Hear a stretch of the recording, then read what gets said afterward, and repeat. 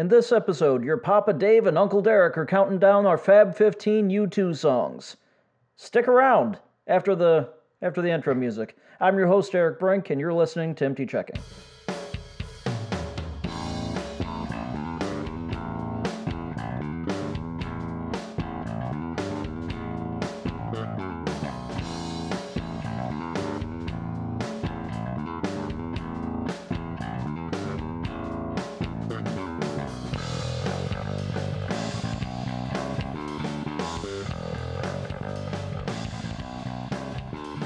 Hello, checkmates. It's your old Uncle Derek and Papa Dave. He's leaning into that. We're coming at you with a new Fab 15. Thing's gonna be a good one. We're doing the Fab 15 U2 songs this time. Our Fab 15 U2 songs. Your Fab 15 U2 songs might be completely different, assuming you like U2. That's the great thing about the Fab 15. It's never the same for any two people, except for the two of us, I guess, in the final list. That is the same. Right. But that's maybe the worst I've ever explained the concept. I like it. Run with it. Run with it? Okay. Stick with it. Thanks. I will, I guess. I am buying time, scrolling through my phone, looking for the list of websites that I should really have memorized by now. Dave, how are you? I'm doing fine. Hi, kids, by the way. Good to be with you all again. Nice to be back on the Fab 15 and the old podcast here. Shut up, I found it. Okay, good. If you want to read Dave's blog, which he published a new one of today, it's called Mondaves with Dave. His blog is over at davidbrink.home.blog. Writes something new every Monday or pretty close to it. You are going to hear potentially weird sounds coming through the microphones. Yes. What More reminded so me normal. to tell you that is, like, right now, somebody just started mowing his lawn. So, sorry, I'm not going to address that. Just gonna have to live with that. Yeah, well, today is July 3rd, so Yeah, it's the you're beginning going of to the holiday. Probably get some Today. fireworks. Yeah. And it's interesting that we're on the most American of holidays discussing one of the most Irish of bands. So that's kind of a... It's on par for us, I think. Yeah, that's kind of how we do stuff. Yeah. Anyway, davidbrink.home.blog. That's Dave's blog. You should check it out. Mondaves with Dave writes things every Monday or pretty close to it. Right. The show. If you like the show, it has a companion blog over at emptychecking.blogspot.com. The show itself is hosted at emptychecking.podbean.com. It's on all of the apps, including the one that you're listening to it on now. If it's not on your app of choice, let me know. First of all, let me know how you're hearing this. But then also let me know what app you would like it on, and I will get it there. The odds are it was there, and somebody changed the rule and didn't tell me. If you like me, and who wouldn't, go on over to derekbrink.com. You can read about me and my music career there. Speaking of my music career, if you want to take any of the songs that you hear in the show with you after you're done listening to this, I was going to say if you want to take any of them home, but you probably are home.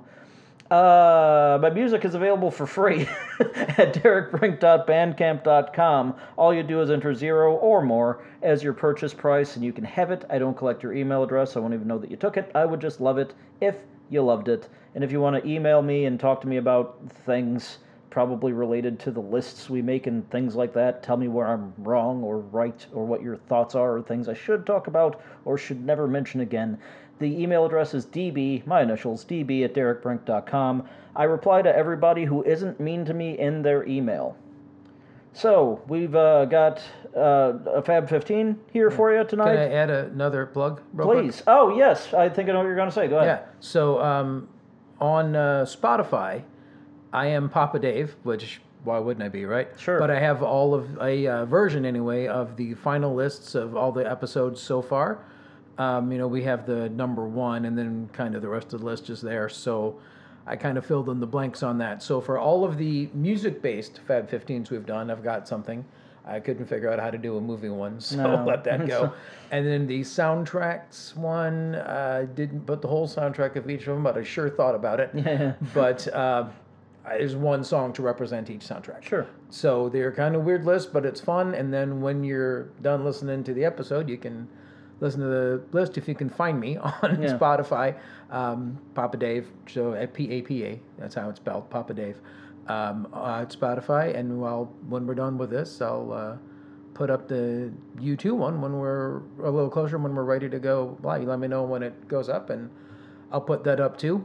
Absolutely. And then next time I'll tell you about the archive we're working on. I don't know if that's well, I can mention it anyway. you can mention so I'm going to it, do I don't have the exact name of it yet, but soon on Instagram I'm going to be doing my T-shirt archive, because I've been collecting T-shirts since I was very young, probably since the 80s. I have T-shirts going back, most of them rock related and music related, others were just funny or popular at the time, places I visited, that kind of thing. So if you like T-shirts and that kind of thing, it's interesting to you, check that out.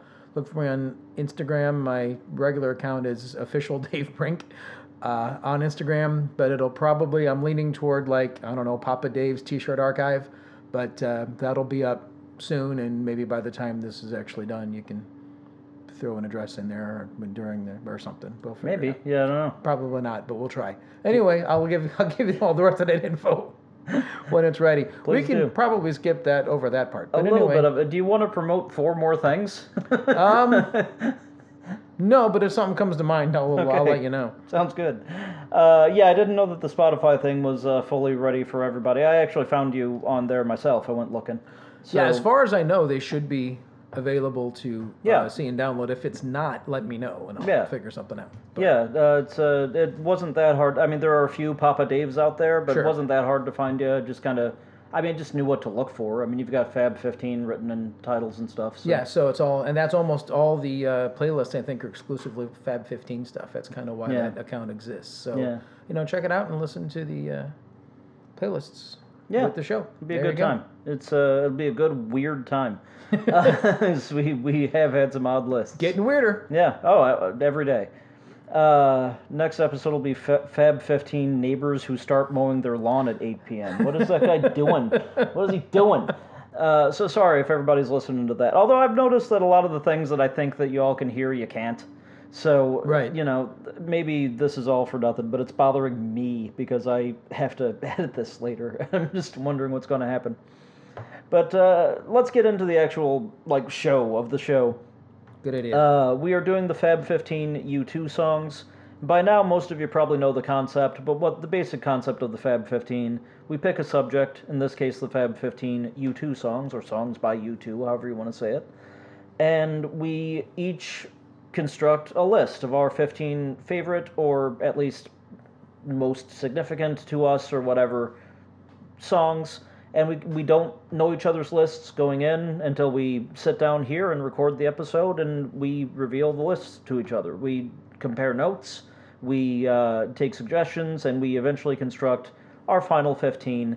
We land on an agreed number 1, and then everything else just kind of whatever order you want it in, because this show ends up being kind of long sometimes, and if we tried to do all 15, we'd still be on the first episode of this. Right. So that's the basic concept. We're doing U2 right now because that was actually my choice. Each of us chooses. We kind of alternate choosing topics. Yeah. Wasn't really. We didn't discuss that. It just kind of ended up that way. We've just ended up alternating topics, which is fine. But yeah, I picked the U2 topic just because U2 is one of those bands that everybody kind of knows. They're for years they've gotten comparison to modern day Beatles type, level of just household name. But also U2, every time they put something out, they kind of have a new moment of being revitalized and people talking about U2 again. They're one of those bands every album they release is a comeback album. They're just it seems. Yeah. Or at least pretty close. And they're having kind of another moment right now. Part of that is that Bono released his book, his sort of autobiography, and the band also released Songs of Surrender, which is an album reworking their old songs into kind of new presentations, largely acoustic or very kind of sparse, type tones. Couple different versions of that out there. There's I think a 2-disc and a 4-disc. There's a 1-disc. And there's a 1-disc. If you're gonna listen to that and you don't get the 4-disc, what are you doing? Is my opinion. But because you're gonna miss out on something cool, so just get the 4-disc. It's pretty cheap. I think I got mine for $35 for Yeah, 4 it's CDs. not Yeah. expensive, and you're not gonna like everything on it or the arrangements of everything. Sure. And if you're somebody that says, well, that doesn't like when bands do that, then skip it. Yeah, sure. There was a lot of songs I was surprised by on it that I liked, and then things that I thought I would like and didn't. Yeah. And yeah, I mean, it's a good listen. I don't know if it's essential or not, but it's Right. If you're a fan or if you just like to hear things in a different way, yeah, pick it up. It's worth having. Yeah. It's one of those things in the way that U2 does that is kind of polarizing, and that I've heard people Most say, of "Oh, I U2 is don't." polarizing Yeah, at this point. absolutely. But I've heard people completely dismiss this as, "Ah, it's a cash grab. It's why would they mess with what was already great?" And I've also heard people like, "Oh, this is my new favorite U2 album," and which I actually have. I like it a lot, but I wouldn't go that far because like it's dependent on all of the other albums, So like it's it's not really new. yeah, But it also like it's ineligible for my top 10 list. Yeah, it almost helps if you know. It helps if you know the old albums. You don't have to. There are songs that were from albums I don't actually own, so I didn't really know it. Sure. Or I'd forgotten it, one way or the other. But yeah, it helps. It's an odd record, but apart from that, they're also opening a new venue in Vegas. Yeah, the Sphere. The Sphere, yeah. So they're playing Achtung Baby, I think. And Achtung Baby based shows anyway. And I think they're playing all that album and then a bunch of other stuff. Yeah, which like I would love weeks. to. I would love to see it. Yeah, it's a residency. I don't think I'm going to be able to get out there to do it. But Yeah, I would love to see it. Well, and neither is Larry Mullen Jr. But Well, he's got stuff. He's busy. yeah, he's apparently recovering from an injury, but or a surgery, something like that. But, I don't know. I didn't really hear the reasoning. yeah, I believe he had some kind of back or neck issue, one of the two. One of those things that would make it hard to drum. Sure. So Makes sense. But yeah, they're doing a residency in Vegas. It just seems like there's a lot of U2 in the rock and roll discussion right now. And I thought this was, it was somewhat inevitable that we would eventually do a U2 list because we both like U2 and they're just one of those bands that you're going to, if you've got a list-based show, you're going to talk about them at some point. Yeah, sure. It seemed like this was a good point. Even though I think within the next couple of years, they're probably going to have another album, and then who knows what happens to the list. They're in their songs era right now. They did Songs of Innocence, Songs of Experience, Songs of Surrender. They've got, I think another 2 at least planned out with the songs title, which I understand that because they've said, oh, we're naming it that way like the Psalms. Okay, I get it. Okay. But also it's confusing. I don't know which album is which it's confusing anymore. and it's kind of, after a while, it's like, okay, let's do something different here, guys, so. Yeah. I thought Innocence and Experience was a good double Yeah. title, but I'm kind of tired of it now, honestly. So yeah, let's maybe name the next one. And U2 is a polarizing band anyway. Talk Absolutely. about polarizing. Apart from, taking the political stuff out of it. Yeah. You have fans of U2 that won't listen to anything past the first few records. Yeah. Just thinking, that's what U2 is. They're not U2 anymore. Yeah. There are people who jump down in the middle that, the old stuff, it's okay, Yeah. There's at least 1 or 2 albums that kind of nobody likes and or very few people like anyway. Sure. Other than maybe Bono. And that's, or maybe Edge. I don't know, one of them. One of those guys has to like it, right? Yeah. But I also find it to be somewhat of not exclusively, but somewhat of a generational band. Yeah. And that a lot of the millennials that I know, and people of that age, really are not fans. They don't like it. They don't get it. They don't understand why Sure. U2 is this huge band. They don't argue with it. I don't know too many people that hate them, but they don't get it. Whereas I do know some people a little bit younger than that. They're like, oh, yeah, that's kind of cool. I kind of like that. Yeah. So it's really X on up likes U2. Yeah, and then it's kind of sporadic after that. Yeah.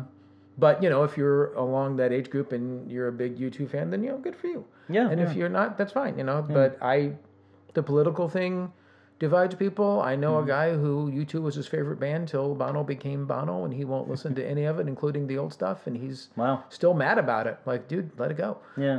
But it's really just a divisive band, which I think is part of the fun.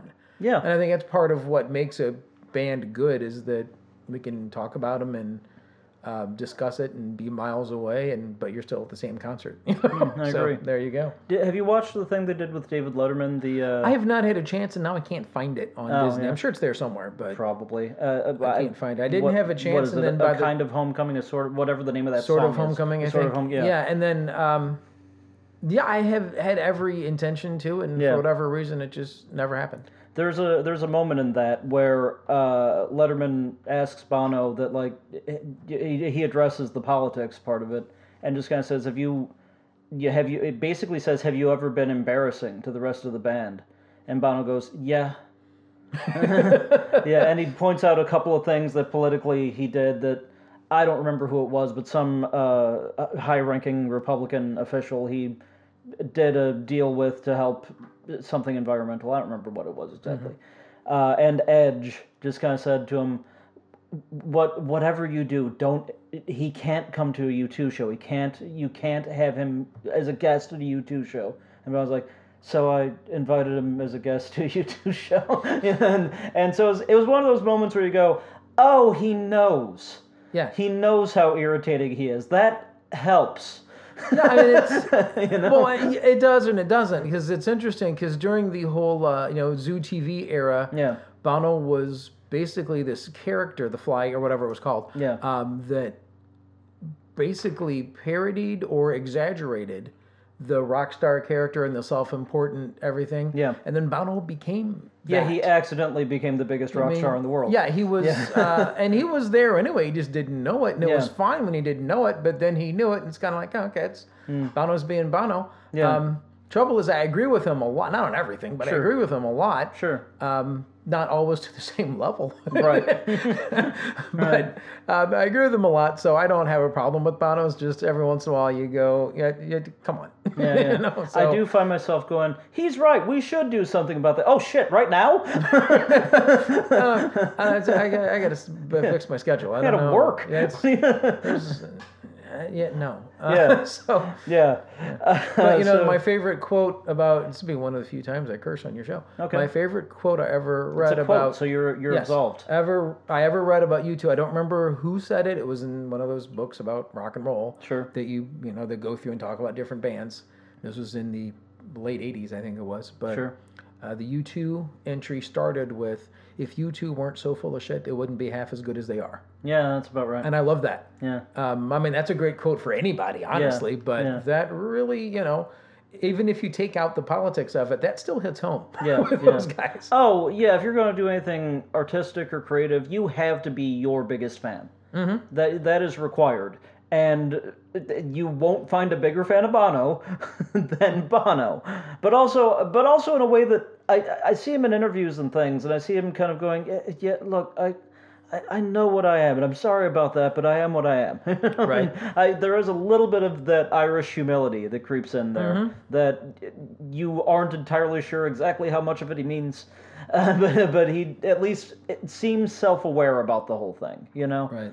And that's kind of nice. But we could sit here and talk about the ins and out of the band, for forever. Well, some of that'll probably creep in the list anyway. So. Absolutely, but I mean, one of those bands that, regardless of where you stand on them, you end up talking about them. Right. And that's sort of what we're doing now. I mean, me personally, musician, songwriter, guitar player, if Edge's tone hadn't been if Edge didn't use effects the way that he used them, I would have had to find out how to do that myself. Because that is so much what he does with his effects and his tone and stuff is so much a part of my playing Yeah. that I don't even realize it. But I've had a lot of people, I put out an album in March, and there were a couple of songs that people have talked to me about and said, yeah, you've really got an Edge thing going there with the echoes and stuff. Oh yeah.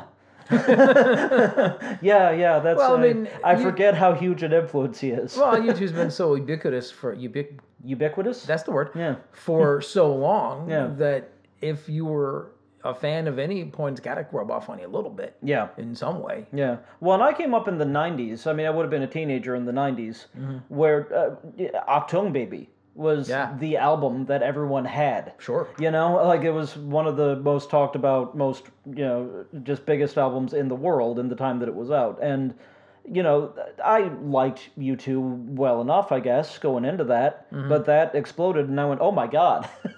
Like, Well, that's what everybody did. Yeah.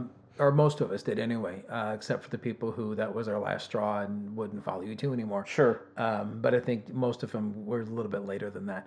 Yeah. But yeah, when Akatong Baby came out, it freaked people out a little bit, Yeah. but it also confused everyone because they'd just come off of, I think, Rattle and Hum, Yeah. which is what is this now? Or how did Yeah. this happen? Well, Rattle and Hum itself is a little confusing. It 'cause is, but there wasn't really much of a connector. Yeah. Usually, bands have a album in the middle that connects things, and it's Sure. usually not very successful. Then the big one comes along. Sure. They skip that part. I think they think that's what Rattle and Hum was. Yeah, it's not. Yeah. But yeah, so it's very.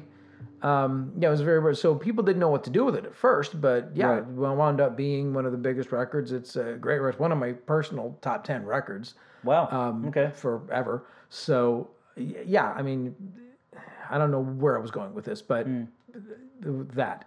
That's actually an interesting. That's actually an interesting question. I've got it written down in the margin here. I was thinking maybe we'd do this toward the end, but favorite U2 album? Well, October Baby. Baby. Yeah. Interesting. I bounce around a little bit. I lean heavily into the latter day U2 stuff. I like the old stuff. Sure. But like I kind of came into U2 at Octung Baby. So Sure. that there and onward is where my heart really is with them. I don't know that I can. It's one of those things like a great album isn't always, song after song after, like the way an album is constructed is different from, I can point to all these different songs that are perfect. Yes, exactly. I think if I went with favorite album, it might be No Line on the Horizon. That's a really good one. It's either that or it might be All That You Can't Leave Behind, one of the two. It's another real good one. Those two albums both grabbed me at exactly the right time when they came out, and that's actually the only time I've ever seen U2 was on the No Line tour. Yeah. You've seen them twice, right? Yes. Yeah, it's because you saw them in I the saw October the Baby. the Zoo Zoo TV TV, tour. yeah. Which I think I was supposed to go to, and then you took someone else. Does that seem familiar? I don't remember. Yeah. I do not recall. I remember not going to that and being mad. Like I don't remember like if in a you- way that not in the way of like, oh, I missed going to that. Like I was supposed to go to that mad. I don't remember you supposed to go, but I don't remember if you were ever specifically had a I don't remember how that Yeah, I went don't down. either. It's been a long time. Yeah. I don't remember how that went down. I remember I'm not still carrying it I around. remember you were upset about it, and I brought Yeah. you a T-shirt, but Yeah. but I don't remember all the details to that. It's been a long time. Yeah, I don't either. I'm not still carrying it around, but I remember when that tour came through and it was at Busch Stadium and Yeah. huge and crazy, and I bumped into a bunch of people I knew just because everyone went to see U2. I remember being at that. They started with like the set was front loaded with a bunch of Octung Baby. I was like, finally, like finally, I'm hearing them do this stuff. Oh, at the No Line tour. Yeah, Yes. No Line tour. Yeah, I may have said that wrong, but my apologies if so. But fun live band, fun album band. And can we talk about the fact that they do actually play live? They just have a lot of effects. Yeah, I mean, You know? I've heard that they do the musicians under the stage thing, in the amount of like that's where their keyboard player is. Yeah, but, I mean, they have an offstage keyboard player is fairly obvious. Yeah. Or they're running a keyboard Yeah, track. yeah. But they are not. and even if the keyboard player is mimicking some of what the guitar is doing or whatnot, which I have no doubt that happens. Yeah. I like at that show I heard Edge mess up. Yeah, You know? I mean, the thing, And they it are echoed playing because of what he live. does. They're not miming. Yeah. Yes, there's a lot of effects. There's a lot of extra parts that Yeah, you there's are drum loops that piped happen. in. Sure, and that's the thing. There's a big debate right now in rock and roll about what's acceptable and what's not for tracks and how Right. many bands are miming. If you're miming and nothing is coming out of your instrument or voice, Yeah. that's bad. Yeah. If you're playing everything live, for better or worse, that's good. Mm-hmm. If you're in the middle, you're playing a live show, and you just have a few keyboard sounds, a few sounds, a few effects, a few loops, something like that, just to enhance, I'm okay with that too. Yeah. But I've seen them before. I've seen enough footage as well. Yeah. So that they're playing live. They've just got they got sound guys that know what they're doing. Yeah. And they've got some effects and stuff. So it's mostly live. Yeah. So I'm okay think with so. that. You know, I'm okay with that. You know, I think so, now yeah, maybe based on what I've seen and done, and yeah. maybe I'm wrong. Yeah. Maybe somebody can prove it to me, and okay, fine. But as far as I can tell, yeah, they're long. I mean, you can tell when Bono's singing live because he's Oh yeah, there's no way Listen. to not. Yeah. yeah, he's and it's not that he's missing a whole lot of notes. It's just that his voice gets a little gruff at Yeah. certain points, as anyone's does. Yeah, and he just varies things. There are times Yeah. where he changes lylyrics, you know, even, and yeah, you can tell that that's definitely live. And Yeah, so because I'm a big proponent of bands actually playing live. Sure. I'm kind of getting tired of the people faking it thing. I mean, you got to Yeah. fake it on TV sometimes because that's rules. But Sure. yeah. So when I know a band is getting a little bit too much flack, I like to say, hey, now wait a minute, let's look at this a little Yeah. bit. Yeah. So unless somebody can absolutely prove me wrong, Yeah, then let's just say yes, they're playing live just with help. yeah, I'm with you on that. Okay. We are a half hour into the show. We haven't named a song yet. All right. Well, let's start doing that then. I Yeah, we guess. probably should. But folks at home, you can tell there's just a lot you can talk about with this band because there's it's just one of those bands that I mean, whatever as I said earlier, whatever your feeling is on them, you're gonna end up talking about them. And if you like the band, you end up learning a lot, and as you have experienced thus far. But we do need to get into the list and figure out where we stand on this. I think we're actually going to have a lot in common. You said you have a bunch of runners-up or a bunch of honorable mentions. Well, yeah, just because I made a list and then realized, I forgot, a couple of big ones when I just scribbled off first thing that came into mind. And it's like, well, I like that. And then I started thinking about some of the other stuff. I was like, well, and so I wound up making this humongous list and going, where did that come from when I pretty much thought I was done? Yeah. And all of a Okay. sudden now there's, usually it's the opposite. I read a whole bunch of it and whittle it down. Yeah. This just kept expanding. So it's like, That's all right. interesting. I have a reasonable amount of honorable mentions, but I think there's one of those bands that has a few gimmies, so I think we'll have a couple of the gimmies in common for sure. A couple, but some of their gimmies I don't like. So Oh, that's interesting. So you lean more into what you like than what belongs on the list. I think it's a good mix. Okay, I think I've got. But I I don't think I have anything on here that doesn't belong on the list. Okay, but same. With U2, either I like the album or I don't. Yeah. And if I don't like the album, 90% of the time there's only like one, maybe two songs on it that I do Oh, like. this is going to be interesting. Actually, Yeah, I think because so, I know what albums you like. Yeah. and what you don't. And which one I don't, and which ones, Which one? and one specifically that I really don't like, other Yeah. than, but there are a few songs from it on That's there, so. interesting. I think people are going to be disappointed with my list until the top 5. I'll be mad at my list too, but that's okay, whatever. Yeah. Actually, I've got some pretty big hits on here, so I think we'll do all right. Okay. Okay. Well, on that note, why don't we get started? What is your number 15? My number 15, and I don't know that there's really a specific reason a lot of these are where they are. It just kind of Sure. seemed like that's just kind of where they wound up. I've got that a lot too. But number 15 is Stuck in a Moment You Can't Get Out of. In my honorable mentions. Okay, there you go. And that's a Yeah. great song. Yeah, and that's really a lot of these. I don't know that I have a lot to say about because Sure. they kind of speak for themselves. And if you start analyzing some of these songs, you take the life out of them and they get boring. Yeah. But just that title, well, who hasn't had that? Yeah. Who isn't from time to time just, you're in a rut, you can't get out of it. Sometimes you kind of realize, like, I've spent the last however many years doing this. I don't want to do it anymore. I never wanted to begin with. Or just, things are supposed to get better and they're just not. You're just the same. So I think it's an instantly relatable song. It's a really well done song. I think it's got kind of a gospel feel to it, Yeah. which I enjoy. Just a really great song. Yeah, I agree with you on that. It's one of those, I was surprised to learn how much of that Edge sings. Yeah. Because he does the bridge, he does that. Well, he's always done that. Yeah, but he, like that entire, I just, not having seen it done live, like, oh, he sings all of that. He's doing Yeah. the entire falsetto section. Like, I didn't know that. And that's one of those songs where I rhythmically, it's fascinating.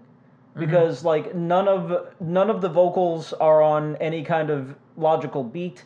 It's you've got to get yourself together, you got stuck in a moment, and you can't get out of it. Where is one?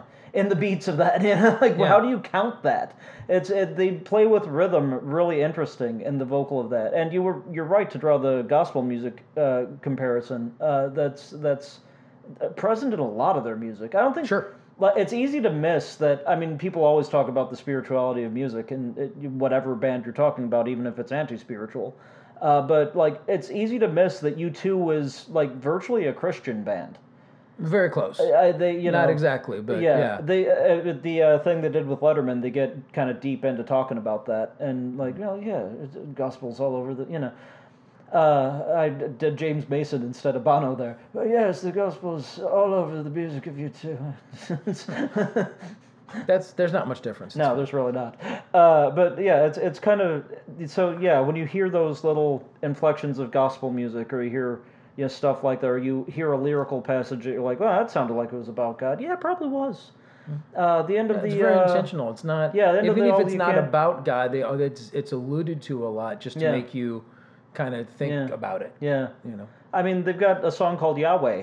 Yeah. And they've got like the end of the All You Can't Leave Behind album has Grace on it, which is absolutely the gospel. Wake Up Dead Man. Wake Up Dead Man is another Calling good for- example. yeah, calling for, they've you just know, always done that. Like they started out as a band that was playing like youth revivals and stuff, Yeah. and now they're U2. Well, yeah, I mean, they're not pushing it down your throat, and they're questioning Right. it. They're questioning it as much as they're celebrating it. Yeah, which is I which is think why it where the works. where the universal part of it comes from. Yeah. But yeah, anyway, that's my number 15. Yeah, that's a very good number 15. Stuff. Almost. That's actually the first one on my honorable mentions list. Cool. Well, what's your 15 then? My number 15 is kind of a new one. Like I said, my heart with U2 lies in the later stuff. Off the Songs of Experience album, Get Out of Your Own Way. It's on my honorable mentions. It's honorable mentions. Yep. Okay. I really don't have that much to say about that. I mean, like you said, I don't have a lot to say about it. And on the one that you didn't have a lot to say about, I ended up saying a lot. So so pressure's That's on, not Dave. going to happen. Okay. Get Out of Your Own Way. First of all, good advice. Just in that title, Get Out of Your Own Way. Which kind of sounds like a sequel to Stuck in a Moment. In a lot honestly. of ways, yes, it Yeah. does. Yeah, they kind of sister do songs, that. I think. Yeah. But yeah, Get Out of Your Own Way. Just excellent advice. That's something I need to hear constantly because I overthink things all the time. It's part of the reason I'm an insomniac. I can't sleep because just too much is going on. I'm like, well, what if this happens? And there's no chance that that's going to happen, but I'm thinking about it. Get Out of Your Own Way is great advice. But also, just as I was working on this list, and by the way, this week was not my first draft of this list. I've been drafting this list on and off for probably months. Actually, probably since St. Patrick's Day when Songs of Surrender came out. I went, that'd be a good list, and I just started. Yeah, I mean, you contacted me about it a few weeks back, and Yeah. we just haven't been able to make it work due to varying issues. But yeah, so Yeah. It's that song is one that I keep coming back to as I've been working on this list. I keep finding myself kind of humming, "Get out of your own way." Whoa, oh, oh. I mean, you look, a song with a whoa, whoa, whoa part in it, that's always gold. oh sure, And also, like, it kept popping into my head, maybe because I was overthinking the list and they were giving me advice of how to write it. perhaps. Maybe. One day, some guy's got to try to list his favorite U2 songs. He's going to need some advice. So let's Well, let's you tell know, him you just have to just write stop out your thinking. list and then figure out all you can't leave behind, and then make the list that way. Nice. Yeah, See? it's- Yeah, it's there's awful. a lot of levels to. Yeah, there's one level to this show, and that was not it. But yeah, my number 15 is Get Out of Your Own Way. The Songs of Experience album, I think, is a little bit overlooked by even ardent U2 fans. I will give you that. It I think it's better than Songs of Innocence. in a lot of ways. I don't fully agree with that. I kind of I have them I about just equal. like it better. Yeah, I have them about equal.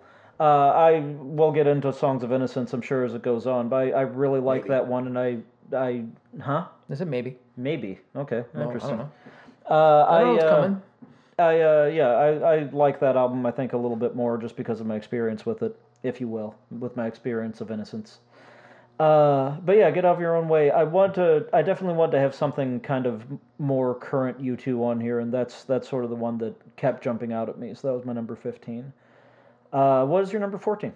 Number 14 is Sometimes You Can't Make It on Your Own. Wow, nowhere near my list. Say more things. I mean, it's a good song. Don't get me wrong. It's a good song. It's another good life advice song. Yeah. And unless I'm mistaken, I believe it's about Bono's father dying. I think that's correct. You know, it's you want to look in the mirror and you want to pick up the phone and all that stuff. Yeah. I read his book, and that seems right. So I think that, you know, and it's just, I think anybody who's ever lost anybody can relate to that. Doesn't have to be your parent necessarily, but, you know, I just thought it was a very moving song. It's a little slow, but that fits the music perfectly, or the lyric perfectly. So I just think it's a really, really good song, and I believe, did that win a Grammy?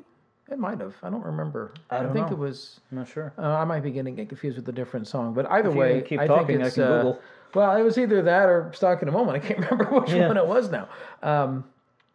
But yeah, I thought was a really good song when it first came out. It grabbed me. It continues to do so. So I just really think it's very much worthy of inclusion on the list. And I don't have much more to say. So if you could type faster, that'd be great.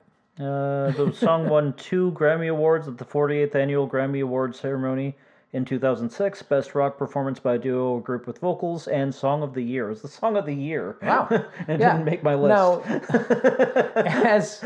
Now, you know, there is an argument saying that, well, if it's got a Grammy, it probably wasn't the best thing. Sure. And I will grant you that. The Grammy people have no clue what's happening. But Sure. at the same time, for that many people to agree on it, Yeah. has to have something going for Yeah. it. You know, even though I haven't listened to much of what's won a Grammy for I don't know how long, Right. you know, there's still a little bit of something to it. So, Right, yeah, there's definitely something bubbling around the culture. yeah, exactly. So, you know, so I just think it's a worthy song, and again, another kind of a life lesson song that I like quite a bit. Yeah, that is a really good song.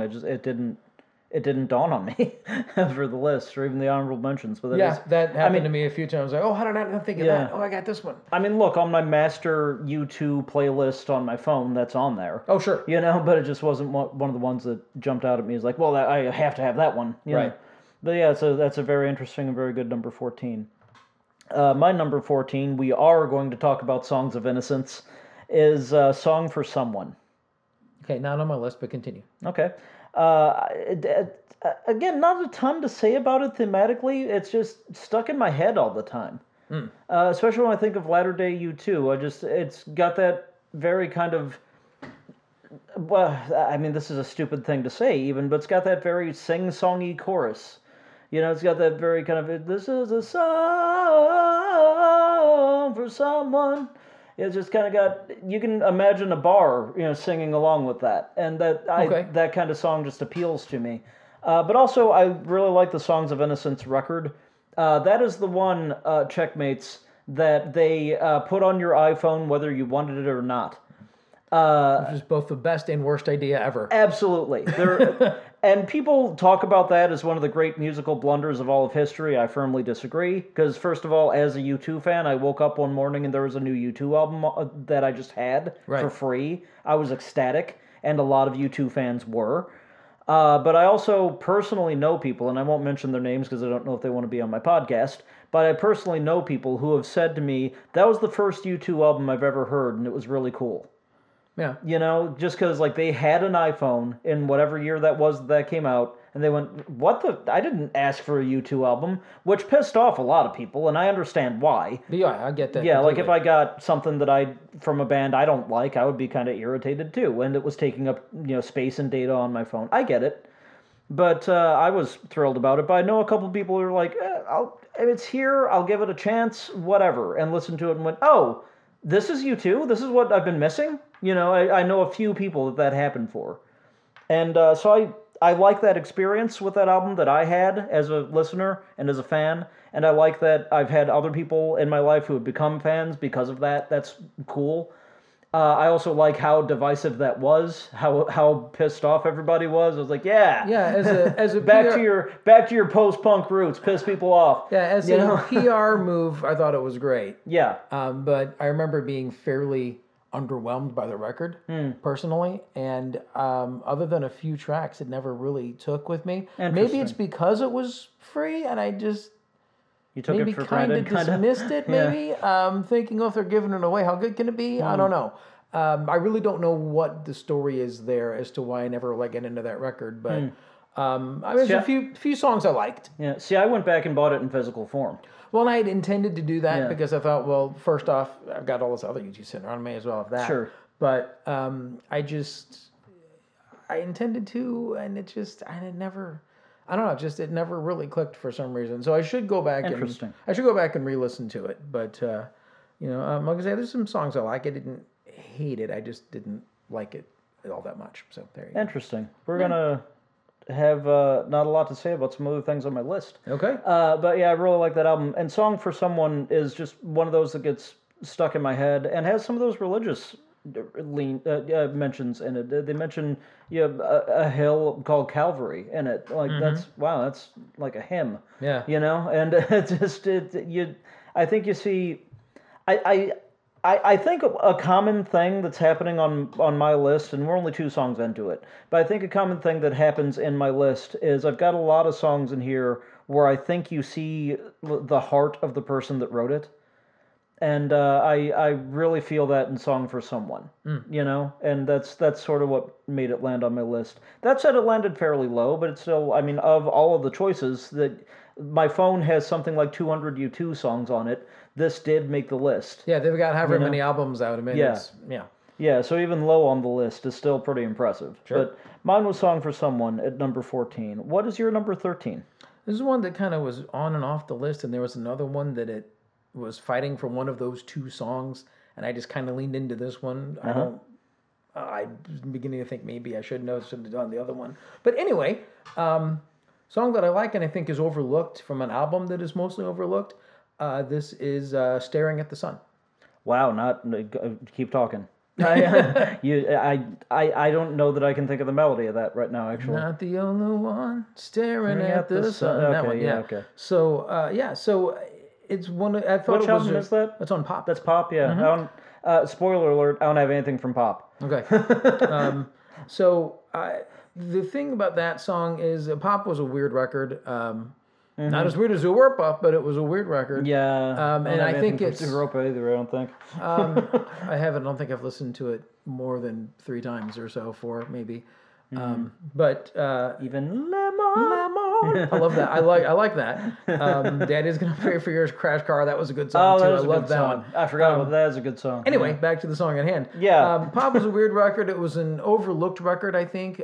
People sometimes, even though it's U2 had a moment, but I think misunderstood in America. Yeah. That whole move, the whole pop art thing that they did. It's not a big part of American culture. Whereas in European culture, it was very much spot on. So I think they just kind of leaned into that a little bit. So, but Staring at the Sun, I thought has a great melody. The lyrics are good. It's got a big, huge production. It's still a little bit wistful, but it's got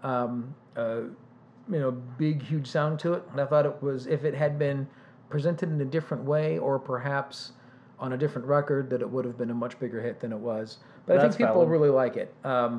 People who actually listen to the album and dig into it really do like that song, and that's why there was another song from Pop that I almost put on, but Staring at the Sun I think is just a little more of a little bit bigger song, a little more fun song, and so I like that song quite a bit.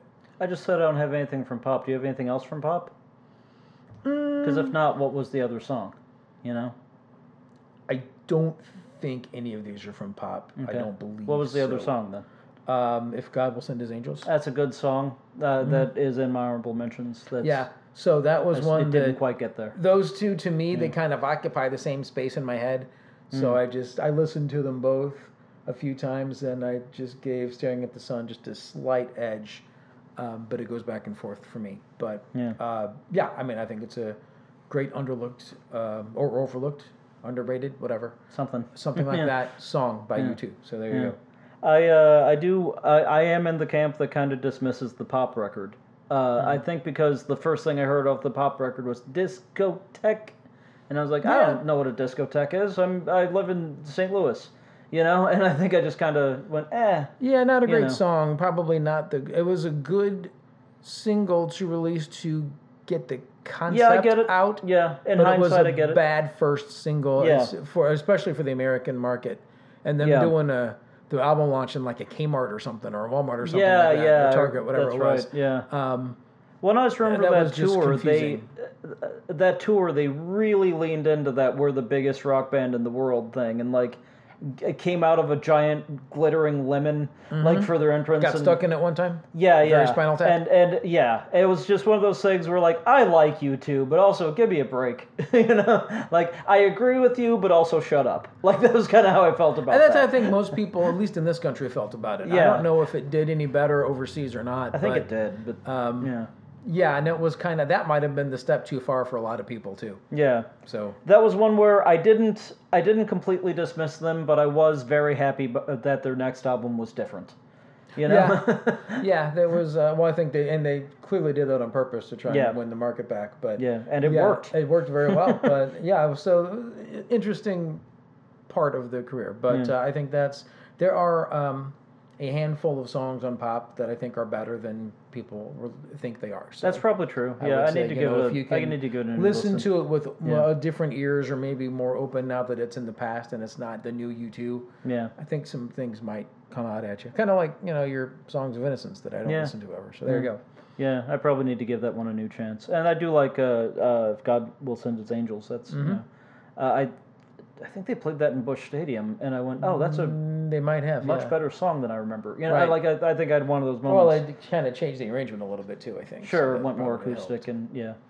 But yeah, that's interesting. I wouldn't have guessed that one. My number 13 is one that you might have guessed because we're going back to the '90s with the Achtung Baby record with "Even Better Than the Real Thing." Not on the list, Wow. but it was one of many from that record that was in contention. Yeah, yeah. That's one of the songs that when I think of being the age that I was in the '90s, that song plays in my head. You know, even better than the real thing. And more specific than that, the performance that they did, I believe, at a Concert for Life, where they had Dana Carvey remote in as Garth playing drums, like that. Like I remember Bono. I think this was Bono kind of nodding at like, this is dumb. Like he at one point like looked at the screen with Dana Carvey play. This was either Concert for Life or maybe like an MTV Awards as well. Like they did I think the same song at both events. I don't remember which was which now. And U2's performance is erased from the Concert for Life Blu-ray as like Def Leppard's set and whatnot. It's ridiculous, but just copyright nonsense. But I remember like during whatever performance that was, Bono looking at the screen and just saying, "You're the real thing, dude." Like he threw in a dude to like nod at the Wayne's World thing. He thought like that'll tie into Wayne's World if I say dude. You know? Like I remember that performance clearly, and like Bono's heart kind of clearly not being in it, but like it was still a great song. Yeah. You know. And it's I mean I think of that album, and that's one of the songs that immediately blazes into the forefront of my mind. Again, I think of being that age, and I think of Oh, sure. you And know, it's a walking great around song. hearing I that mean, song. I purposefully edited myself on Achtung Baby because it very well could have been just that and like 4 other songs. Yeah, well, really, that much of it, really. Yeah, so, I mean, well- that could have been 5 of mine, but Well, yeah. maybe that might have been an exaggeration, but I really could have put a lot of songs on there. So I Hang on a purposefully, second. Is that 5 of mine? so I purposefully limited myself as to how much I would put from that on list because I wanted to give a bigger overview of the band. So, so that's why that was not on there. Actually, looking at mine, I scaled back on that one a little bit too. Mm-hmm. But yeah, that's my representation of that album here, at least in the bottom part of the list. I mean, that's just a great album. That's Sure. just a great album, and that's one of the songs that was my window into how great that album was. I mean, you know, there's I'm reluctant to say more because it might be on your list, Right. but that's you know that's that's specifically one of the 2 from that album that just defined that era of my life for Gotcha. me. So even better than the real thing is my 13. I guess that brings us to your number 12, unless you have anything to add on that. No. Okay, so it's your number 12. Okay, so 12 is my representation from it on the early part of the list, which is Until the End of the World. Good song, not on my list. We're not going to match at all. No. Until the end of the world. Yeah, that's one of them that I think it grew on me at first. That's one of them I wasn't really all that into. Sure. At first, but then I kind of paid more attention to it, and kind of dark, Yeah. not real dark, but kind of dark. Yeah. And I was drawn in by the lyrics, and then it kind of all made sense to me. Yeah. So it was because that record, as much as I loved it, it took a while to come in, and now when I hear it differently every time I listen to it. So Sure. you hear a lot of different things in it. But yeah, Until the End of the World is one of those. The line that always gets me is, "You miss too much these days if you stop to think," which I always thought was a really good, Good line. good examination of how pop culture and how just culture in general was moving faster than it should, and still continues to do so.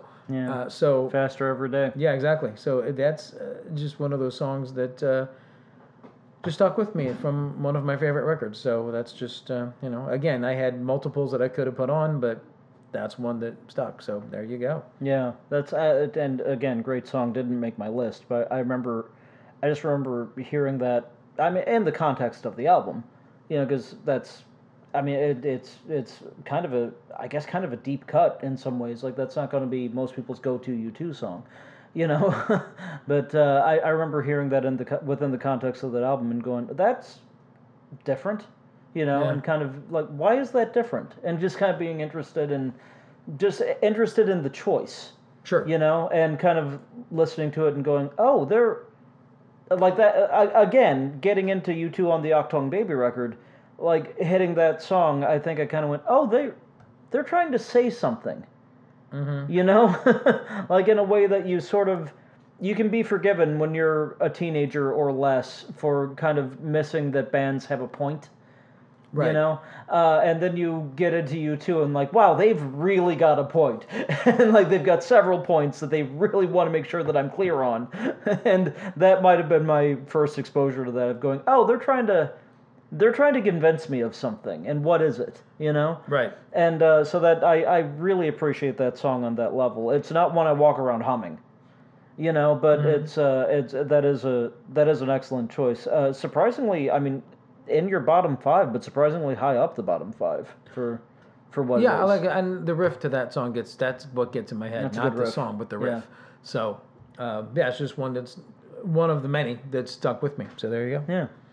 All right. My number 12. My number 12 jumps back into their Jurassic period. I'm going Okay. back to the Boy record with "I Will Follow." Much higher on my list. Much higher on your list. Mm-hmm. You know what? It should be higher on my list because it's one of my favorite U2 songs. But I structured mine with a blend of personal and what I feel like should be in the top 5. But like, if it were just personal, this would be in my top 5. I Will Follow just that sort of post-punky vibe and that sort of very It almost sounds dangerous, that And the weird bell effect they have. yeah, in there, ding, the ding, little ding thing. Yeah, all downstroke guitar, and like I hear that, and I don't even remember if they played it there, but I think of their Red Rocks performance that's out on on video. I think so. They almost had to have played it there, but I just based on the timeline, they almost had to have played it. Right. But I just think of Edge just ripping into that guitar and Bono dancing around like a lunatic. Like I just one of those songs that just sounds dangerous in that post-punky way that Sure. people I think now don't think of U2 as a post-punk band, but that's what they were. Well, post-punk, at new that wave. time. Yeah, new wave. Yeah, that's kind of definitely the what they were at the time. end of new wave, beginning of post-punk. Yeah. It all kind of blends together in my head. Yeah, And a lot but you of say people- that, and a lot of people, U2 is not on the list of bands they think of. No, because people don't think that far back. I don't think people realize they were around that far back. That may be. Because a lot of people's first exposure to U2 was with the early days of MTV. Yeah, that's and true. we didn't know always that some of these songs we were being shown in 1983, 1984 were 5-6 years old. Yeah. We had no clue. We thought they were new. Yeah, that's true. And there was an excitement to that song. There is an energy to that song that they seldom have actually matched, in my opinion. Yeah, I agree. And it's a great, sing along, song. It's not necessarily an angry song. It could have been, but it's not. It's just a really fun, energetic rock song by a band young enough to pull that off. Yeah. Well, there's a passion there that if you walk away, I'll walk away. Mm-hmm. There's just a unity there and a strength there that you said it very well. I don't know that they've done that a lot of other places in their career. There's an energy there that's just undeniable. One of my favorite U2 songs, hands down. Sure. Like I was so excited when we were at Busch Stadium and they ripped "And I Will Follow." I was like, yeah, Yeah, right. Yep. Finally, I get to hear him do it. Which I was like that for a lot of that show because it's the only time I've seen you. You spoke like that all night. Just sounded like an overly excited Muppet. It was awesome. I wish that were true. I was so excited to hear them do that at Busch Stadium. That was one of the highlights of that evening for me. And, it's one of those songs that I immediately hear it. And, if I don't have one, but a lot of people I know who are runners or go to gyms or stuff or whatever, they have, a list of just songs that go. Songs to get them charged and get them doing whatever they're doing. That would absolutely, start and end my list. Because that just gets my blood moving. Yeah, I actually was more familiar with it. I didn't get into early U2 much, but I did have the Under a Blood Red Sky cassette. Yeah, which I listened to quite a bit. Yeah. So, yeah. That was one. That's the end of that story. That's one that popped out at me. There's others, so. Sure. Yeah, that's a great release. Interesting. The CD or I guess in your case cassette version of that is a different performance than the video. A lot of people don't know that. Yeah, the video is Red Rocks. Yeah, Red Rocks. That's something else. I don't know. Yeah, same tour. I think relatively similar. Roughly same time period. But yeah, just kind of interesting. Although people I think that the one Red is Rocks, the soundtrack of the other. Yeah, I think Red Rocks might have been later though. Yeah, a little bit. Because I think they did some that's right. Unforgettable Fire stuff. I think that's right. But I'm not 100% on that. I haven't watched it in a long time. Again, I like early watched U2. it over the pandemic, but I can't remember. Yeah, I like early U2 quite a bit, but like you, I kind of lean into the middle years a little bit more. So sure. There you go. But yeah, I Will Follow. You can't argue with that one. It's a great song. Yeah, that was my number something, 12. Mm-hmm. And for some reason I wrote it down as your number 11, which can't be right. No, that's not correct. I don't know why I did that. I think I was just talking and started writing down. What is your number 11 since we're there? My number 11 is Vertigo. Vertigo, also on my list. Yeah. It's again, it's a good, fun rock song. Not entirely sure what it's about. Sure. I have a few theories, and one of them is I can't repeat in front of the children because it's filthy. But oh, actually, hey, wait a second. Do you want to hear something funny? What's that? That's my number 11. Oh, nice. We got a match. We do. We have an exact match. Cue the clown horn, I guess. Yeah. That's an exact match. It's been a little while since we've had a clown horn on the show. Yeah, there you go. There it is. Yeah. Sorry, I'm usually better at realizing that. We both have number 11, Vertigo. Cool. Continue with what you were saying. You have a filthy story you cannot tell your children. That's but not you a story. Will tell it's the checkmates. You'll tell the checkmates, but you can't tell your children. Will not, because the children listen to this sometimes. Oh, well, all right. So, no, it is just a theory, and it's wrong. But after the show, you got to update me. Yeah. Okay. So anyway, Vertigo, when it came out, nice, energetic song. Got the weird, goofy count. I always like weird count-ins when people do weird ones or different ones. That's fun. Yeah.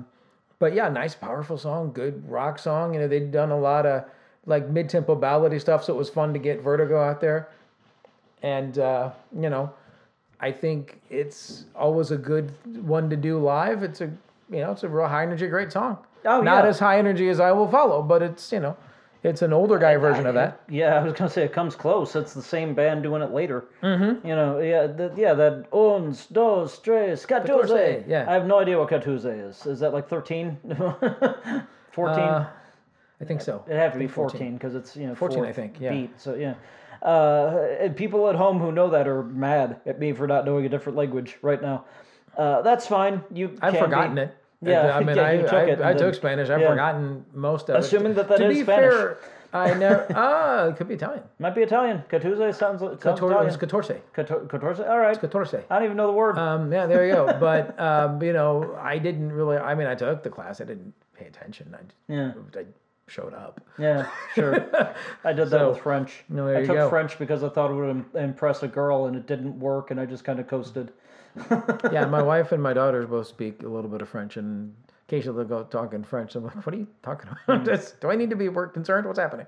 Je m'appelle Derek. That's what I remember. There you go. So, Vertigo. anyway, yeah. So great song, great single. Everybody loves it. There you go. They know that they can't dance. At least they know. Right. I love that line. Mm-hmm. That's just a song that says fun to me. What was that? How to Dismantle an Atomic Bomb? Is that the record? I think so. Yeah, because Beautiful Day was the next one. Yeah, I mean, those two records actually blend into one for me. Absolutely the same feeling, yeah. I'd actually check, like, how many do I have off the one and the other? Yeah. I, on my list, I have, I could actually look at my own list because I have the album title written down next to it. It's Atomic Bomb. Okay. Vertigo's on the Atomic Bomb record. That was in the period where, because All You Can't Leave Behind was before that. So that was in the period where I had just started falling back in love with U2 after Pop, you know? Mm-hmm. And, like, they had an album that was like, oh, that's a really good album. And then they put out another album that was like, oh, that's a really good album. And I was, kind of back on board with U2. And Vertigo, I mean, it almost feels like cheating to lean into the singles like that. But, Well, the problem is they make really good singles. Yeah. Some would argue they're a singles band. I disagree. Sure. But many do see them as a singles band because Sure. they find their albums to be pretentious and boring, which I can't 100% disagree with, Right. but I do disagree with. Yeah. It's one of those things where you like the single, and for a lot of bands, you like the single, you like the gateway song, fine, whatever, fake fan, or casual fan or whatever. But then you're like, yeah, but like so do like 16 billion other people.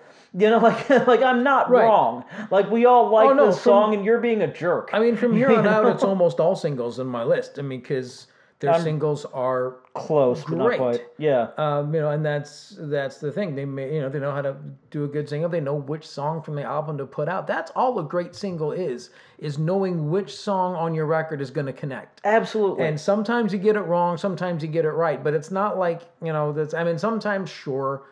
You can tell the song was written as a single. You could tell they're trying, and usually those don't work.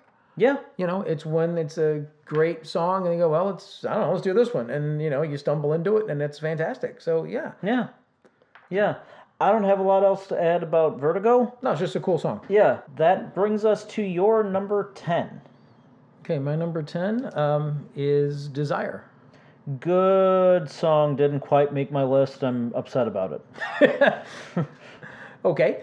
Yeah, so for me, this one, I mean, the whole Rattle Hum record, like we said, was kind of a weird listen. It was it's odd. U2 trying to embrace American roots music. Yeah, and it's like combination live stuff, old stuff, some new stuff. It's just kind of, it's odd. It's weird. Yeah. But it worked. Mm-hmm. And the film was, the film was a fun viewing.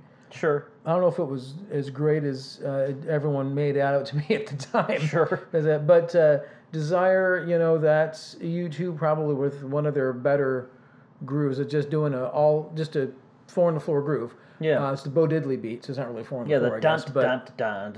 Yeah, so it's very Bo Diddley, and it's, and it's probably of all the songs that they tried to capture that feeling in, I think it was the most successful. Even though there are some really good songs on that album and some others that were kind of, fighting for the list as well. But yeah, Desire is one of those good songs. You hear it and you kind of want to dance around a little bit, Yeah. And it's just a quality song. So I don't have a whole lot to say about it other than that. So yeah, I don't have a ton to add. I mean, very danceable, like you said, and that Bo Diddley beat, like you said, it is kind of. I mean, that might be the place where I was first exposed to the Bo Diddley beat, like to my knowledge. Anyway, we could do a Fab 15 Bo Diddley beat songs. Yeah, that'd be interesting. Because there's a ton of them. Yeah. And you don't know it until you think about it in that line. You go, Oh, that's the Bo Diddley. Yeah, so... Spoiler alert, number 1 for both of us on that list. I want candy. Exactly. Dun, dun, dun, dun, dun. Yeah. Well, we don't need to do the list then. Yeah, we're done. Yeah, that was a twofer. Checkmates, you got 2 lists in 1 there. All right, and you're welcome. It's an excellent choice. Didn't quite make my list just because of... I probably did lean a little bit more into the personal aspect of things on this than I think I did. And I'm saying that because my number 10 is a newer one that's surprisingly high on the list for what it is Every Breaking Wave off of Songs of Innocence. Yeah, it's not on the list, but continue. I would imagine, yeah. I like that song, though. Yeah. I honestly, I like the song. Wouldn't be on the list if the Songs of Surrender album hadn't come out. Yeah, that's fair. Yeah, because that album made me think differently about a few of their songs. Mm-hmm. And that one, there's actually, I love the Songs of Surrender version of that. There's actually another version of it out there that is, you have to watch the documentary that they did with Letterman, because it's them just kind of doing a random take of it, and like they have all this extra reverb and extra ambiance happening on it that already there's a lot of ambiance on the Songs of Surrender album. That's all that album is. But there's a little bit of extra sort of gravity to it, and just a big sort of swell at the end that ends in just Bono's solo voice holding out the note of wave, holding out kind of the end of that. And like even Letterman at the end of it, cold, callous David Letterman gets up and says, I'm a different person after hearing that. It was like a transformative, thing, hearing that version of the song. And I felt a little bit of that on the Songs of Surrender release as well. But going into it, I still loved that song. Like, that was one of the ones that I already talked about. I really liked the Songs of Innocence record. Even though on the original versions, the Joey Ramone song doesn't actually mention Joey Ramone. I really like that album, and that's one of the standout songs of that album to me, is Every Breaking Wave. Just the imagery of that, just every breaking wave, the waves are endless, but they also always fall apart. Just kind of that notion, just like, I don't even know what it is about that I love and agree with, and that tugs at my something, but it absolutely does. Not heart, really, but... It's somewhere in this area. I'm pointing maybe to the liver, checkmates at home. Spleen, maybe? Yeah, maybe the spleen, or, the appendix. Somewhere in the abdomen. The middle bit. Yeah, in the middle bit. That song really pulls it something for me, and whatever it is a vital part. I really like that song quite a bit, and I know that you said you don't have much, if anything, to add to it, but Every Breaking Wave, hit my number 10. It's a good song, yeah. It cracked my top 10. There you go. That was my intro to the top 10. All right. So we're in the top 10. We're ready for your number 9. Yeah, so I'm starting to get in all the hits here. Okay. And this maybe should be higher, but number 9 is New Year's Day. Good one. Didn't quite make my list. Really? Yeah, I was shocked too. Yeah. So that's to me a classic drum line. Absolutely. That's really what draws you into that song. It's kind of a marching drum line, Yep. And it's. I'm regretting not putting it on the list right now. I'm playing it in my head. It's early days of MTV, so it was new and different. You two still don't sound really like anybody, but they didn't sound like anybody back then. Yeah. I was like, what is this? So even if you liked the post-punk stuff, like they didn't sound like The Cure. No, not at all. They were way more something. I don't want to say it was artistic. Just it was unique, and it was different. It was something that we all looked at and thought, well, this is weird. This is different. I mean, I like it, but it's just, we didn't know what to do with it. It was a hit.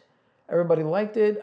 Still love the song. Still like it when they play it live. Everybody go, yeah. So as they do for most songs. For most songs, right? But shut up. One of those. Okay. But yeah, just one of those iconic songs that really is. It deserves every bit of its success that it's achieved over the years. So New Year's Day was my number 9. That is a great song. I mean, I don't have anything to add to that. I guess we can just move The on. bass to my line on number that song really is what good I was, bass line. is really what I was thinking of more so than the drum, because I actually got the drum confused with a different song for a minute there. But the bass line, now that I'm doing it in my head, the bass line is really one of Adam Clayton. Adam. Thank you. I'm like, not Larry. Larry's drummer. Yeah. One of Adam's best lines. Yeah. And very indicative of the time too. That's the sound. Yeah. Now, like I said, U2 is a band didn't sound anything, but that bass line, the way that he played that, very much cutting edge at the time. So Yeah, very cool. He's a much better bass player than he gets credit for. One of those guys who, as much as anything, just rock solid. Like he's not overly flashy. He can do flashy. He does do flashy occasionally, but he's just rock solid. And the hook that he creates, so Edge can do whatever the hell it is that Edge does, is integral. Like it has to be there. Like you take Adam Clayton out of that band, you don't have a song anymore. You know, because he's holding everything together. Then that's an excellent example. Next time anybody listens to New Year's Day, like zero in on the bass and like forget the drum thing. I had a different song in mind, but not that the drums are bad on this song. Sure, it but still, it had has, a different. it still has a very. It's still pretty good, but it's not the one I was thinking of. For some reason, I'll talk about it later. But, okay. But yeah, zero on the bass line for that song. Really cool. But yeah, but very 80s, very much 80s, but still sounds good today. But very much, like I say, out of the Cold War 80s. So sure, really good song. I agree with you completely. Okay. My number 9 is probably on your list since you're into the hits. Pride in the Name of Love. That is higher on my list. Yes. Okay, good. That's a song about Martin Luther King on an album that also contained a song called MLK.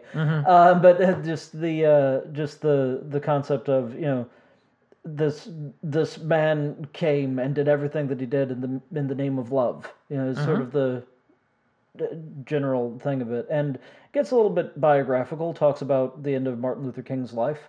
The day that he died, misstating the time of day in the original recording. Yes. Because the original recording says, early morning, April 4th. Yeah.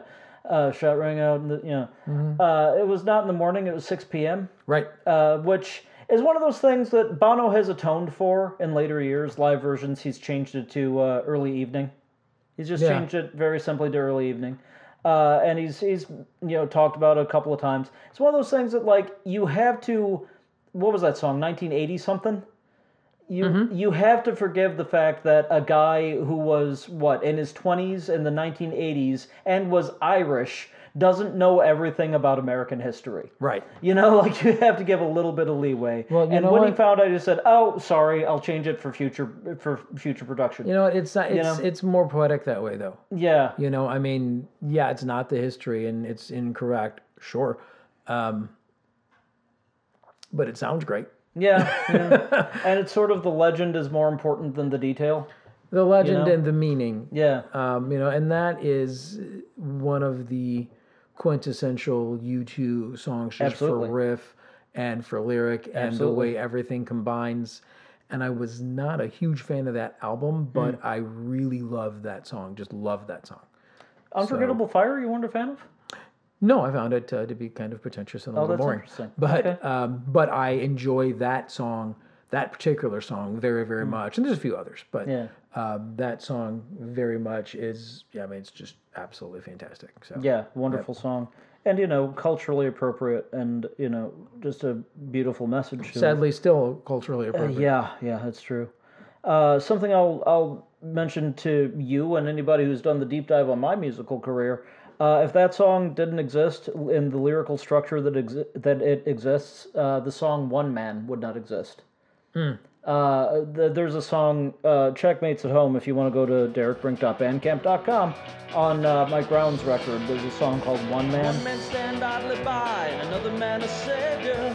One man choose to give his life, and another man pull the trigger. One man give all that he got, and one man drown in riches. One man bathed in the fire of life, and another burned by what he is. And then, and then he is a man. And then, and then that is a song that Dave and I did previously, like prior to that album, in a band called Uncle Dick, and that entire song lyrically is structured: one man stands idly by, another man a savior. One man chooses to give his life, another man a savior.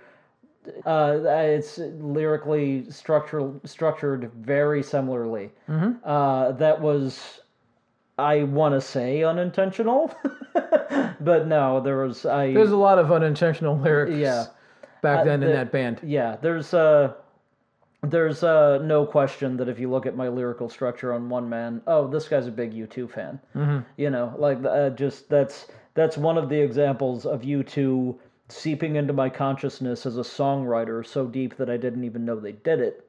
And I wrote a song that didn't say what they said as well as the way that they said it. Right. You know, because I was going for roughly the same message, and I failed where they succeeded. You know, because I was a little bit too vague. I didn't quite tell you exactly what I meant, which was my purpose in writing, whereas they were just like, no, this is what we mean, you know? Right. Which is an important thing to learn as a songwriter, is if you have a message, actually say what the message is, you know? Like, that's important. Yeah. And, but yeah, One Man is a song of mine that I wrote that wouldn't exist if Pride in the Name of Love didn't exist. So that's probably the first time I've ever revealed that throughout my career. That album came out, I think, in 2005. So I made it near 20 years without saying that. Yeah, might have been. Yeah. So I've made it nearly 20 years without saying that. Yeah. So very important song to me as a writer, but very important song to me also as a person, because it made me kind of evaluate some stuff and how I thought about stuff and incorporate it to where I was trying to say that same stuff. Sure. You know? A lot of stuff. So, yeah, a lot of stuff going on. But, yeah, I love that song a lot. Yeah, I do as well. It's the just historical part, but also just the application. I'm kind of surprised it's that low on your list. But yeah, I mean, I started leaning into more of my personal feelings toward, and honestly, my top 5 leans into what people are going to expect a little bit. Gotcha. But yeah, it had to be on the list. It just sort of ended up there. I mean, it probably could have been in the upper part of the bottom 10, but right. It was at number 9. Okay. So what that brings us to your number 8. Number 8 was not a hit, but may as well have been Bullet the Blue Sky. Good song, not on my list. Wow. Okay, so that's one of those album tracks that has been played at most of their tours and most of the shows they've done. Yeah. Again, kind of a dark song. Yeah. Very much, a lot of people think it's about immigration. It is not. Right. It's actually about war atrocities committed by America. Yeah. But a lot of Americans think that it's about immigration to this wonderful land of ours. Yeah. Happy 4th of July, kids. Yeah. Bullet the Blue Sky. Yeah. But leaving all that out, no matter which side of that you want it to be, it's just a really cool song. It's kind of a droney song. It doesn't do have a whole lot of changes, but that's its strength. It's one of those songs that what it does, and it sounds stupid. It's like jazz, but what it doesn't do makes it what it is. And like I said, dark song, nice. Again, a good interplay between Larry and Adam on that song. Yeah. And again, real simple but straightforward, just a very affecting song. That's actually a little bit of why it didn't make my list. It's kind of abstract in that way that you kind of, it's more groove based, and like my list is structured on like what makes me have a good time. And that song, I had a good time with that song. That's interesting. The groove is, because the groove is there. It's probably the best groove they ever had. Yeah. And so... Yeah, I agree with that. Now, I'm not saying it's one that I'm going to dance around and, be like, woo, yay, fun, exciting, fun, you too, yay, woo. But it's not that, but, it's become a Stone Cold classic over the years. Yeah. And, that's one that when it comes on the radio out of nowhere, I turn it up a few notches, so I think it's a really cool song. Been covered by a lot of people too. Yeah. Do you remember when we saw Queensryche and they did that? Yes. Like out of nowhere? That was cool. And suddenly Jeff Tate, blow the blue sky. Like, what? You're Queensryche. Are you aware that you're Queensryche? Yeah. Well, he always wanted to be U2 and never true. could. So yeah. Anyway, that is an excellent song. That is an excellent song. And, again, I guess it just sort of didn't fit the mold of what I was doing with my list. Sure. But yeah, excellent song. And I like actually you left said, that one one of the off better versions. originally. Yeah. It wasn't on my list, and then I heard it the other day and went, "Oh, how did I not put that on my list?" Sure. So, there you go. Yeah, I'm actually scratching it off my honorable mentions since it's already been mentioned. Yeah.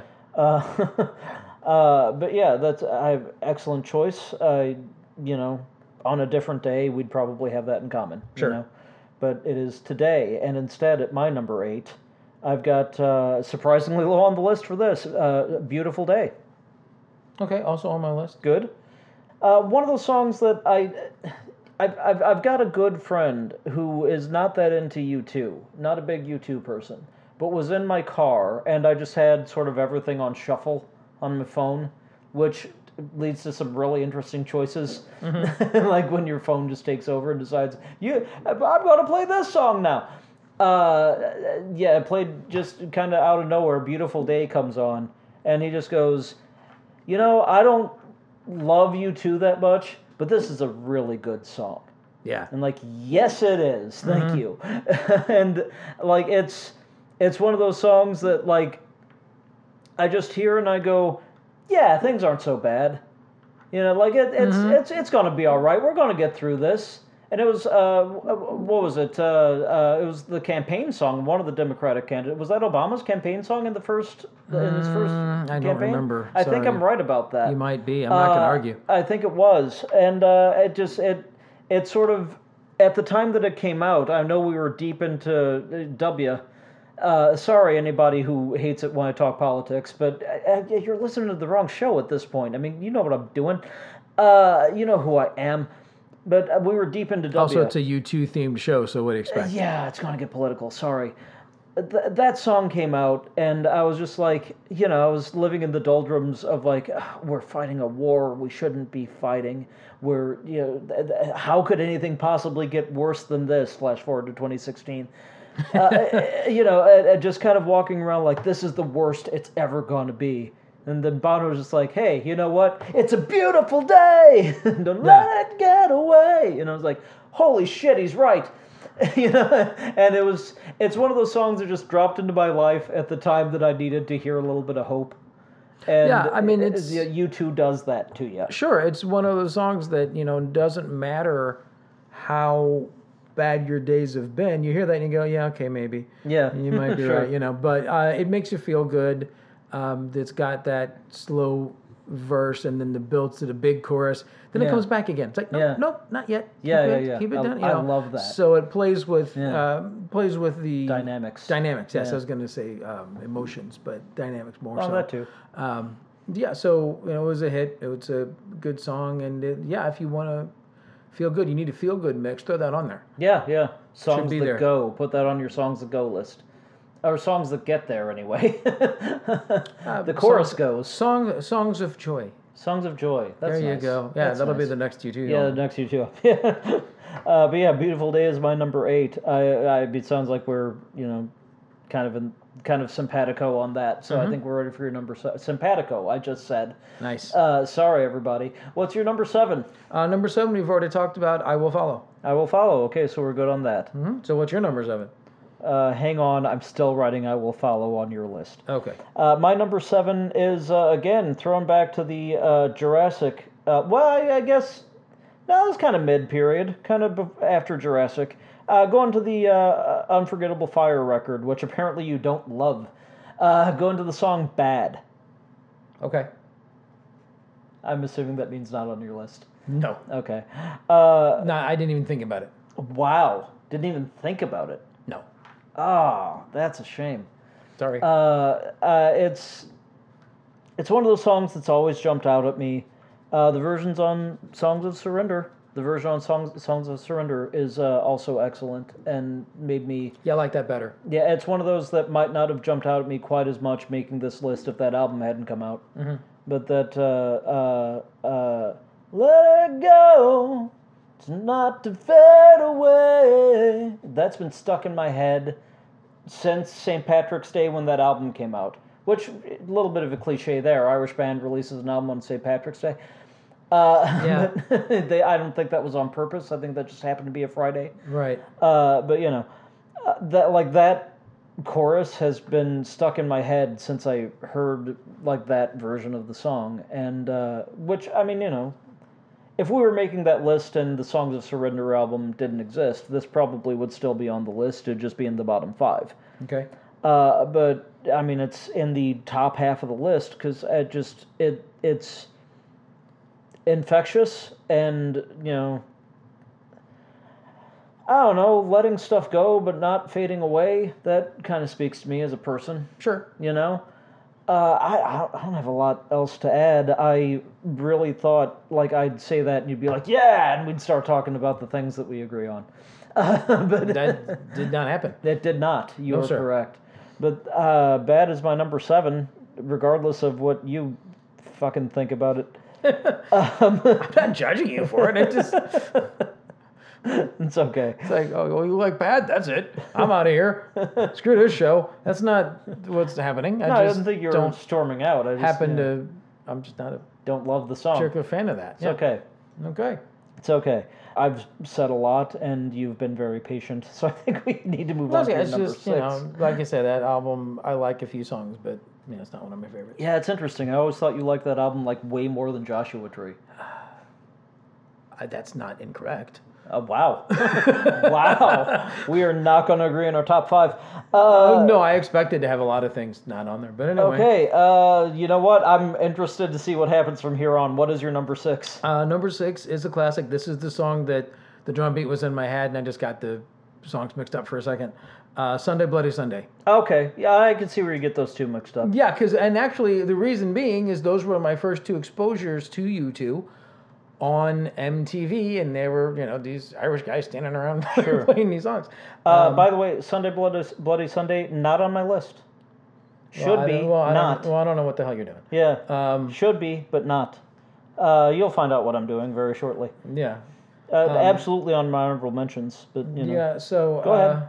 Yeah, Sunday, Bloody Sunday. I don't even know what else to say. You got like you're saying, the drum beat, the military drum beat. Yeah. And then you got Edge, doing his Edge riffs and everything else, and Bono sounding very important.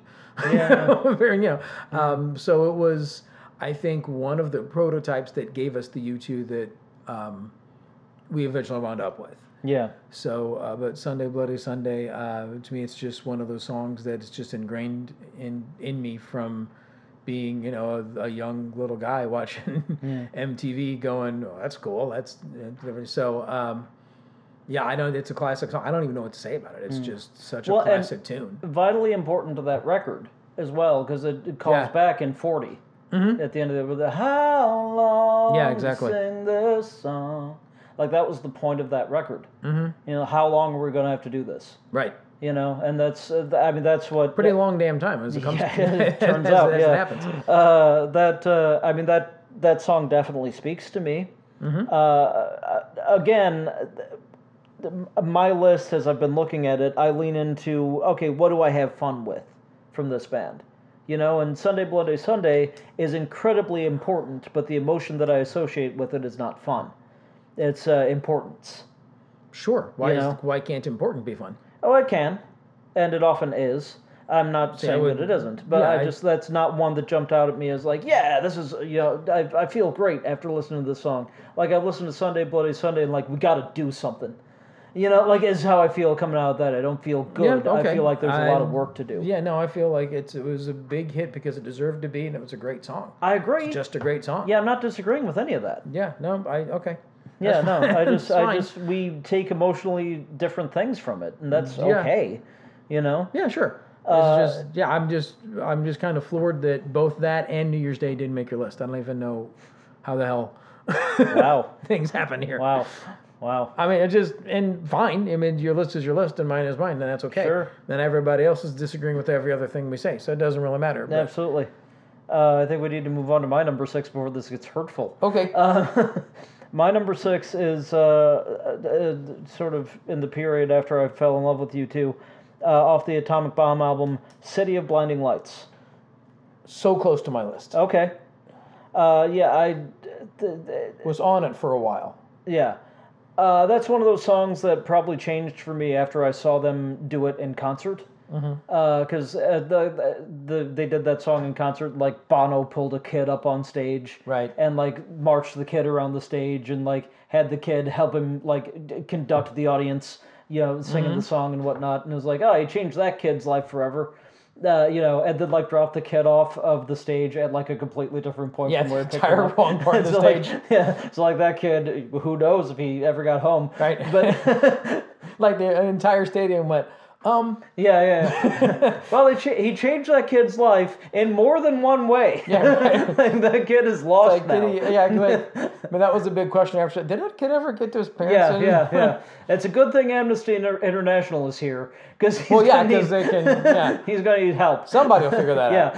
Yeah, but like I think just the pageantry of him doing that and the sort of big chorus of "Oh, you look so beautiful tonight," Yeah. just the whole live experience of that really changed my feeling on that song, because I had certainly heard it for years before I saw them do it, and I liked it. But I saw it there and went, "Oh, that's one of my favorite U2 songs. This has Yeah. such a wonderful energy, and just it seems." I mean, just yelling, "Oh, you look so beautiful tonight" at somebody, I get that. Yeah, maybe you shouldn't yell it. Maybe that's something you should say. Maybe that's something you should say politely to someone quietly. But yeah, like yelling that in a stadium full of people, absolutely, I'm on board. Yeah, let's have more of that. Like that's what I'm talking about when I say I've leaned into the songs that make me feel good and make me, like give me energy and make me have fun. By the time I'm done listening to them, I listen to that song and I go, yeah, this is. I'm up now. Yeah, I'm in a good place now. Like that's one of the songs that on my list of songs I want to listen to feel better. That's on the list. Yeah. I give you all that. Yeah, it's a big song. It's a good song. It's a fun song. It's able to be happy and hopeful and meaningful and a little bit wistful. Just a lot of things going on in it. Like I said, it was on my list for a while till I remembered a few that I somehow forgot, and that was a sad cut for me. Okay. But yeah, great song. Can't complain about it being on your list or not. Sorry, my phone just made a weird noise. So yeah, it's a really good song. I got no complaints here. Okay. Well, with that, I guess we're getting serious here. We're into the top 5. We have not had a ton of matches. Nope. 3, I think. Yeah, that's what I have. 1, 2, 3, 4. Actually, I guess we've matched on. We're not there entirely, but we've matched on "I Will Follow," "Vertigo," "Pride," and "Beautiful Day." Oh, Pride, right? Yeah. Okay. So we've got 4 matches. That's not terrible. No, not for too where bad. we are on the list, but it could get dicey here if we don't have a lot more matches. And knowing your tastes on the band, I'm a little concerned. But that does bring us to your number 5. What is your number 5 as we get serious about the list? Number 5 is my other Achtung Baby one that I want.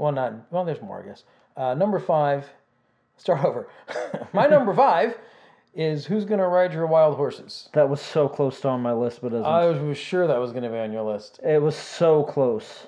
You know what? If it were the version that's on Songs of Surrender that has more of a country vibe, absolutely. But the actual album version, not quite there. See, I was not a big fan of the different version. Interesting. I don't dislike it. Don't See, get I've me always wrong. thought of it It's as fine. a country song. It never even occurred to me that it could be a country song. Really? Nope, never. And when I heard it, I thought, yeah, Really? And when I heard it, I thought, well, that's interesting, but Huh. it's not. But that's not the song to me. I think when I hear that song in my head, I hear the Songs of Surrender version before that album was even out. Like I just Yeah, I just thought it was a weird choice. It never sat to me that way because.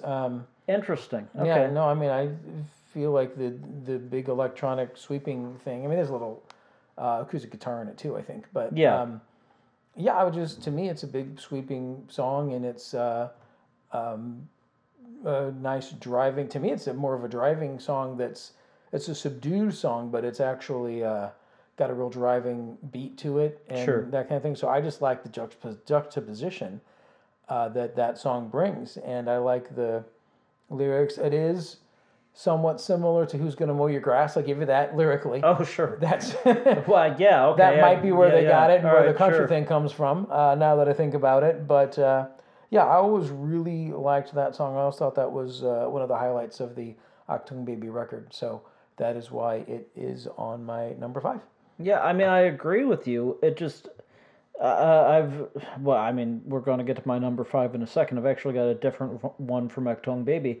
Achtung Baby? I feel like I said it wrong just now. That's fine. Yeah,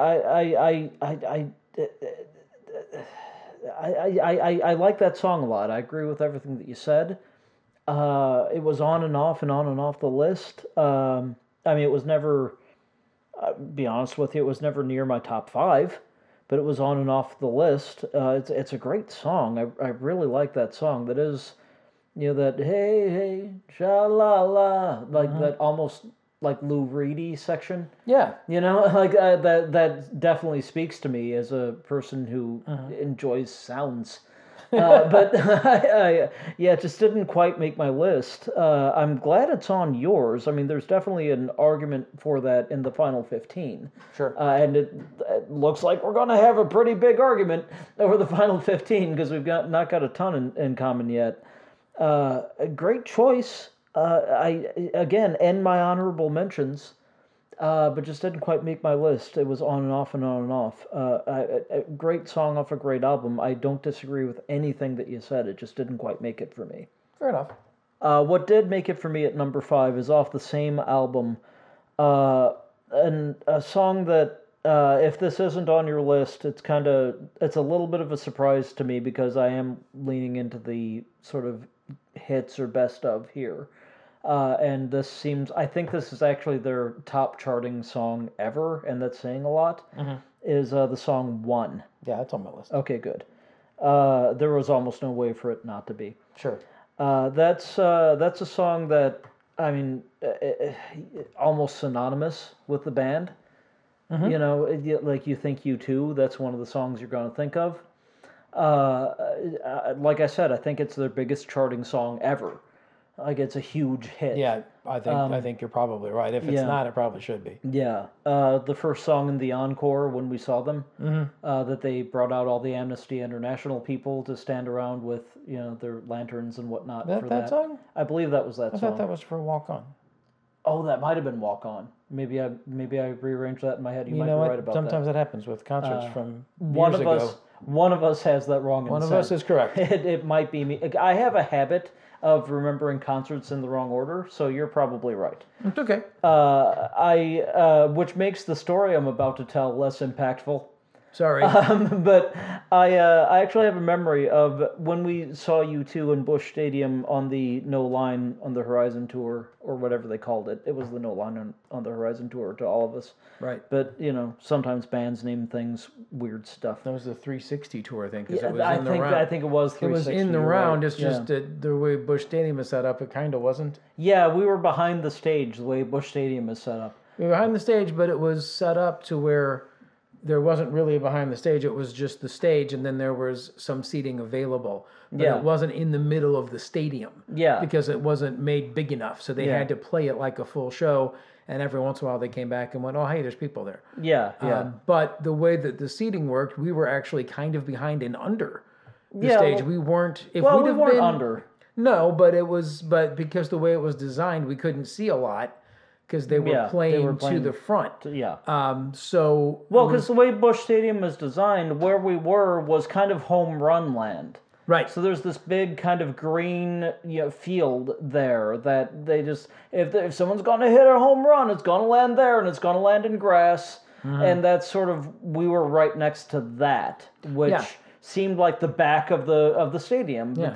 where there shouldn't logically be a back. Right. And the thing is, if we were up even like 4 or 5 rows, we'd Yeah. be able to see arrows. It's just was a good. It looked good on paper. Yeah. The seats looked like they were going to be fantastic. Yeah. It just didn't quite work. That happens sometimes. Well, but it's still- nobody's fault. But One of my, well, you know what? Keeping with the theme, one of my Fab 15 concerts that I've ever been to. Sure. That'd be a fun Yeah, list. I mean that would be fun. We won't have a lot in common, but it'd be a fun list. We'd have some, and we go to a lot of concerts together. Yeah, So what the heck? But anyway, where were we? Other than they did it in concert, where were we at before that? What were we talking about? I know we're talking about one. But I didn't get to the story I was going to tell. Yeah, I knew there was a point. Okay, yeah, go ahead. sorry. The story I was going to tell. I think that this applied to One because like their charity that they've organized is One, and like that's a nonprofit that U2 has set up based on the name of the song. There was a moment during the show that was either debatably during One or Walk On, where they had a bunch of Amnesty International volunteers come out on stage and stand there holding lanterns with the Amnesty logo on it, and Bono was like, yeah, there's bad things going on everywhere, places that you've never heard of, and you should give money to that, and here's a bunch of people who are from that, and you can give money to them, and they're here, and they won't actually get the money themselves, but it'll go to people who need it, unlike the people here who also probably need it. That was basically the vibe of it. Yeah. There were a bunch of Amnesty International representatives standing around the perimeter of the stage, holding little lanterns that had the Amnesty logo on it, kind of standing there while U2 played a song to tell you to please donate to Amnesty International. And it was a lovely moment. It was kind of like, oh, yeah, here's one of those moments where they're being a band that has a message beyond just please buy our record. Right. Which is always wonderful. So they did that, and I remember that vividly, although apparently I don't remember what song it was to, but I remember that moment and kind of being, stuck in that moment. And I remember it being a beautiful thing. And flash forward a few years, I'm at a church that was here in St. Louis that actually sadly no longer exists called Pursuit, and I was wearing my shirt from the U2 360 tour, and it was kind of an iconic logo from that period in U2's career. It was tied in with what they were doing. It was, people, you saw kind of that logo and went, oh, that's a U2 shirt. It was that kind of shirt. And I was wearing that at the church service and hanging around kind of afterward and sort of talking to people. And someone came up to me, and her name's Katie, and I'll say her name because Katie's a wonderful person, and I don't think would mind this story at all. Katie, who I was pretty good friends with at that point, walks up to me and points at me and says, is that from the U2 show in St. Louis when they were here on that tour? And I said, yeah, I went to that, and I was in the crowd and having a good time, and yeah, that was a great show. And she says, oh, I was on stage for that. I'm like, what? She was like, yeah, the part where Amnesty came out, I was one of the people holding the lantern. And I was like, really? Did you get to meet Bono? And she's like, no. That's kind of the end of that story. But it was one of those moments where I realized, wow, years before I met Katie, who at that point was someone that and still is someone that I really value in my life, and I think of as a really good person who is doing really great things. She's a wonderful person who has a nonprofit organization called Under the Same Tree. She's doing great work with that. She's raising awesome kids that she's adopted, and her heart is all in on reaching out to people who need to be reached out to. Katie just kind of came up to me, and because of U2, we had a moment where, like, wow, we were both in the same place at the same time, had no idea of each other, but we had this connection that, to me, was very important, because, like, that was the first time I saw U2, and that was one of those shows that I walked out of feeling different, and feeling like, wow, I just experienced something that was above and beyond me, and I've got to do something with that information. And then years later, I meet somebody who was also at that show, standing on stage, telling people, hey, please donate to this organization that's doing good things. Right. And then I just bump into her, and she says, oh yeah, I was at that too. I was on stage, and I did not meet Bono. And I was like, wow, that's so awesome that you didn't meet Bono. like this is such a small world. It was one of those stories, And I thought that was in some way related to the song One, because that is what U2's nonprofit organization is named. But it might have been Walk On. One, either way, was the first song out of the encore on that particular tour. That's probably true. Yeah, I actually looked that up. Okay. I went into this prepared this time. Good for you. Because, yeah, I always forget the order that things happened in concerts. So I wanted to actually know this one since we're talking about it. But, yeah, I have a personal connection to that song. But even if I don't, I have a lovely memory of that time and in my life, and connected to a wonderful person. One is a song that has ended up meaning a lot to me for a lot of reasons. Yeah, well, you don't have to have a personal connection to that song for it to mean a lot to you. Absolutely Or to be think it's one of those songs that, I mean, when it came out, there was a lot of talk among people about what it was about. Sure. I think the general consensus, I don't know how much of this has been backed up by the band, is that it was about the band. Yeah. And them having to be the four people into one thing, even if it's basically Bono's show and The Edge. But the four of them combined into one thing. When it came out, most people thought it was about AIDS. Sure. Yeah, there's a lot of different things on it. So it's one of those songs that is... it means different things to different people, different times. It's vague enough that it can do that, but you know that it's speaking to you anyway.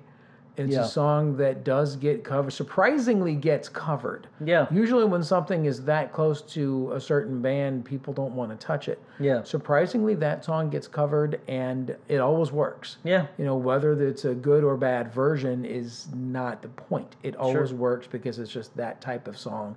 It's ethereal, and yet it's also very much rooted in, again, some gospel sounds in it, and a lot of very much rooted in, what am I trying to say, in humanity and in, I don't know, my brain is trying to put words to things that don't necessarily have words. So this is not going well. But fantastic song. Everybody knows it. It's one of those things that you're right, you can't get away from it, and it's one of their biggest, and for an absolutely great reason. So there you go. Yeah, and covered even in the American series by Johnny Cash. Mm-hmm. I mean, just do you need a bigger endorsement than that? Right. It's on the Johnny Cash American series. I mean, just that opening line of, is it getting better, or do you feel the same? I mean, if that single stanza doesn't speak to you and doesn't make you consider things, I don't know if there's a conversation to be had with you. Right. You know, like, that's an excellent question to, like, if you're gonna do the deep dive into questions, if you're gonna talk to somebody about what matters to them, is it getting better or do you feel the same? That's a good place to start. Right. That conversation. Mm-hmm. It's a wonderful song. It's got some important aspects to it. It's got personal ramifications in my life and probably in a lot of the lives of people who are listening. Sure. But even if you don't have a personal story to connect to it, I think you hear it and you feel something personal. And you connect to it. Yeah. Mm-hmm. And that's, I mean, that automatically just dropped it into my top 5. And you said it's apparently in your top 5 too, but I'm interested in hearing what's at your number 4. Well, everything in my top 5 bar 1 has already been talked about. Okay. So number 4? Yeah. Where I talked about it, It's a Beautiful Day. Okay.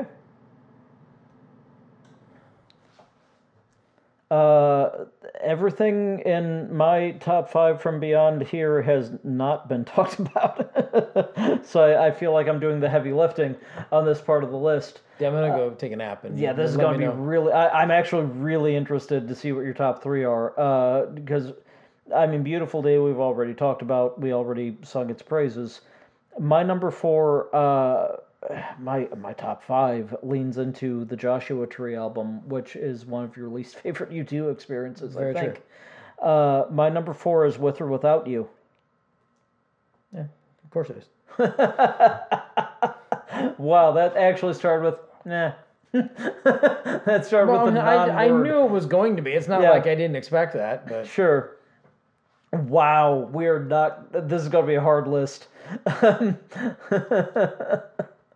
or without you. It's one was probably their biggest hit, but I mean, with or without you, that might be the song that's. If you asked someone to name a U2 song, that's probably what they're going to say. maybe. It's used in. I mean, if you pick a soundtrack from 1990 onward, that's probably on it. At least in a rom-com or something. Yeah, I mean, it shows up in an episode of Goddamn Friends. I know it does. Like, I know you don't. I really want to dive into you not liking this record very much. We can. That's fine. It's gonna piss off so many people, including me. I know. I really You know want what? to hear this. It's fine. You're absolutely shitting on my top four. Don't mind. I'm not shitting on anything. I don't. Okay, but you're bringing it down. I'm sorry. You know what? With or without you is my number 4. Go. Never has a song sounded so ambivalent to me. A hit song, especially. I mean, the lyrics are about. They're supposed to be longing lyrics, but it also sounds like I can't live with or without you. But the way he sings it kind of sounds like I can live with or without you. So that's a read that a lot of people had when it first came out. That's Let's actually, not I forget that. legitimately still hear people saying, he can't. He says can. Yeah, I mean, he doesn't. so He says can't. He says can't, but it sounds like can. And that ambivalent take on the lyric fits the music. And because it's not can, I think the song is boring. If it was can't, Interesting. if it sounded like you said can't, if you hit the frickin' T, Yeah. which I mean, you're Irish, I get it. It's a little bit of an accent thing. A little bit of an accent thing, right. It might change a song for me, but I just hear a very blah, ambivalent song. I don't think it's an interesting melody. I don't think it's an interesting song. I was surprised it was a hit when Joshua Tree came out. I didn't know too many U2 fans, but I knew a few. And somebody had it on cassette. I don't remember who it was anymore. Somebody had it on cassette, because we all had cassettes back then. Sure. And was playing it and said, you got to listen to this. This is going to be a huge record. And I thought, wow, they really dropped the ball on this one. But I'm also the person who heard the first Pearl Jam record before it came out, 10. Yeah. I'd heard before it came out, and I said, wow, it's a great record, but nobody will buy it. So what the hell do I know, basically, is the point. By the way, Bullet the Blue Sky, which is on your list, is on the Joshua Yeah, I know. Tree. I have 2 from the Joshua Tree. Like I said, there are 2 songs I like. So I've got them on here. And one that I kind of don't mind. But yeah, well, because it's a hit and people like it, and I don't mind that one. It doesn't annoy me. But but I don't think it's tour but I don't recently think it's great where either. they just played that album. And I didn't go to it. I know you didn't. I also didn't because you didn't. Didn't want to go to it. I had know. no desire. So yeah, I mean, I know this is one where I'm wrong. Okay, fine, I'm wrong. I get it. I'm wrong. Fine, whatever. But these are still my opinions. No, I thought With or Without You was just, it just bores me. And Wow. I'm tired of seeing it in rom-coms, and seeing it. And first off, in the friend scene, I was tired of Ross and Rachel anyway. Sure. By that point, so okay, same page on that. so what the hell? Yeah. But yeah, no, I just think it's a boring song. So Wow. Anyway, I know a lot of Wow. people love it, and that's your right to love it, and God bless you. But We're gonna get letters. Wow. Emails. Well, sure. emails probably. That's a fine, modern day letter. But it's fine. I don't have to like everything that everybody else likes, DB and they at don't, DerekBrink.com. and they don't have to like things that I like. That's fine. DB at DerekBrink.com. That's fine. I will forward them to Dave. And he will hopefully run them by me before I hit send to you. I need you, and I need to keep you, and I agree with you in the things that you're about to say. I admitted I was wrong. What do you want? That's true. That's true. Wow. If I weren't so entertained, that would have hurt my feelings. I mean, everything. Look, well, I don't want to say that everything that you said is valid, but the emotion is always valid. The feeling is always valid. I support your right to be incorrect on America. the song and album America on the 4th of July or thereabout. Right. Surprisingly few fireworks outside, by the way, as we're doing this. That's the third. Yeah, but I mean, on the second, it was crazy. You weren't here. You know what? I'll give you this. It's one of those songs that when I hear it, one of the words that does come to my mind is the word saccharine. And that's probably what That's a good word. That's one of the things that you probably don't like about it. That's also one of the things that I love about it. Sure. Because it's like, yeah, all right, it's saccharine, but you know, who the fuck doesn't like sugar? You know? And Okay. it just kind of hits me in a way that I can't. I can't quantify my love for that song in any way other than it's with or without you. Like, I can't say more. Okay. I don't know how else to, like, if, I know we're not in a position where you're asking me to defend it, but if I were in a position where I had to defend it, I probably couldn't other than, well, listen to it, and the way that it makes me feel, I don't understand why it doesn't make you feel that way. See, and I have the episode. I don't know why everybody loves it. See, yeah, so we're just at an impasse. I was on always, that. yeah, I was always surprised it was a single, and why that sounds like an album track to me. So Really? yeah. Wow. Again, when I keep wanting to say Rattle and Hum, but it's Joshua Tree. When Joshua Tree Yeah. came out, I was like, well, they kind of failed at being a rock band on this one. Well, that's fair. Yeah, I mean, because it's supposed to be, they were still, I mean, even though I'm not a big fan of the Unforgettable Fire record, there was still a lot of connection. That was a transitional record. Yeah. But there was still a lot of things on it, or at least a few things that I was like, okay, I get this. I get where they're coming from here. And then I thought you just dropped the ball when I first heard the record. Some of it grew on me over time. Sure. Yeah, so that's just my personal experience with it. I do think of the two that Unforgettable Fire is a stronger, like, album as far as construction Yeah, of an album. it's a good album. It's not necessarily, they have a whole lot of singles on it. Yeah. See, But I think if you two- Joshua Tree, I think, has a bunch of singles. Yeah, and I think of U2 in albums. I that's don't fair. think of them in songs. So when I think of U2, I think of this record, I think of that record. This was actually kind of hard for me because the songs don't mean as much to me as the albums do. That's fair. So, and I think that probably might be one of my reasons I don't like Joshua Tree that much, because it is a singles record. It's a hit record. I'm supposed to, and in part of the whole thing, I'm supposed to like it, so therefore I don't, right? But, yeah, I will think that's say- part of it. I will say that album does, in my opinion, and other people won't agree with this, I think that album kind of peters out in the second half. Yeah, a lot of them do, though. Yeah, but I think they front-loaded it with the hits. Sure. I mean, as everybody would, but, like, Yeah, it felt purposeful. It felt like they were really reaching and trying Okay. to break the market wide open. Like they were almost there, and then Unforgettable Fire, I think, set them back a little bit. Not a lot, but it just didn't quite, I mean, because it had Pride, which was a big hit, Yeah. but it didn't really follow it up. And I think, they were really purposefully trying to. Now, they did it, and good on them. They did what they set out to do. It just felt to me at the time, and still does today, like they were trying, that it was a little too calculated. Everyone talks about what an emotional record is, and it feels calculated to me. Wow. But I'm old and jaded at this point, so there you go. I mean, let me ask you, can it be both? Can it be calculated but also emotional? It can, but this one just feels, it always felt a little bit too calculated to me. But maybe because it was so omnipresent for so long. It was just like for a year or two, probably Sure. 2 years. You couldn't Yeah, get you away were from that inundated record. with that. Yeah. You can, if you tried, you couldn't escape that record. Yeah. The videos were always on MTV. Yeah. It was Well, on the let's- radio all the time. Let's put that in the framework of the time. I mean, you also had your Metallica, you also had your Def Leppard, you also had, I mean, the stuff that you probably leaned into more than U2. Sure. And yet you're inundated with or without you.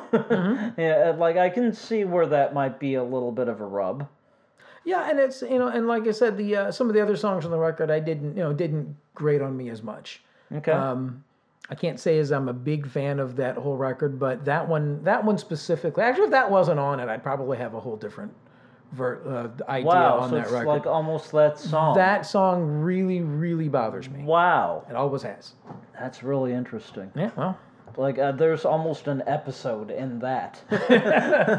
'Cause that's one that really speaks to me, and I think to most U2 fans. I'm sure it does. And it speaks to a lot of people. And I know it, and that's okay. Again, this is all opinion. It's okay. Sure. Yeah.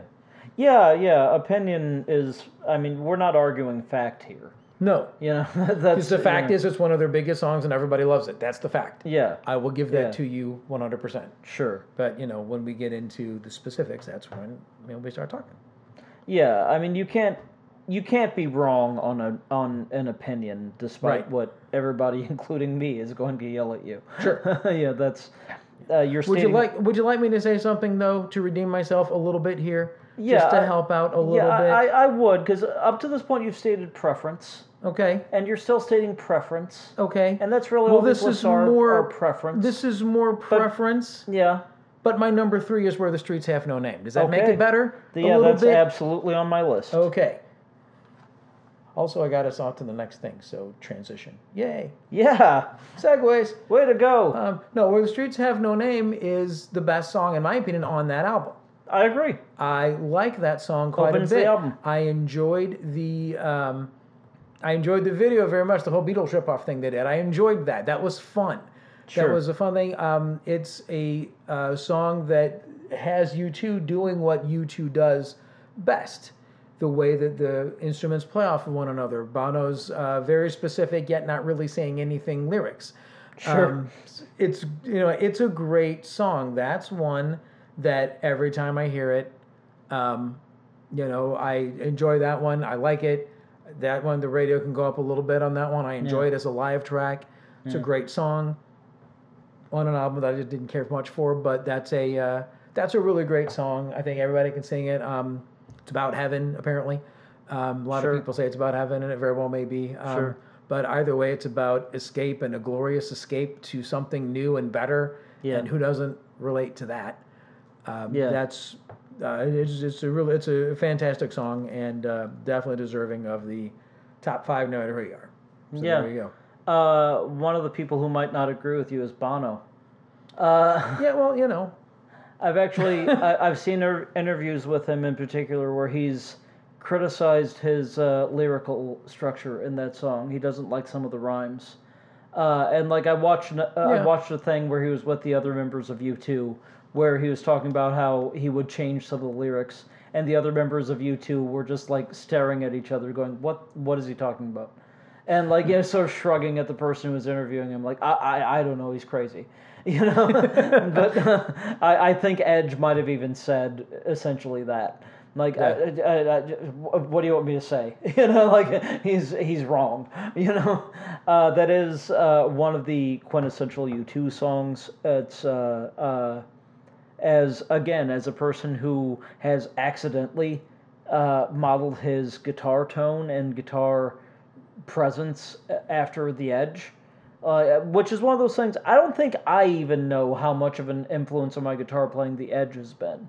Because he's one of the first guys who ever really played his effects as much as he played his guitar. Right. And that has always been huge to me.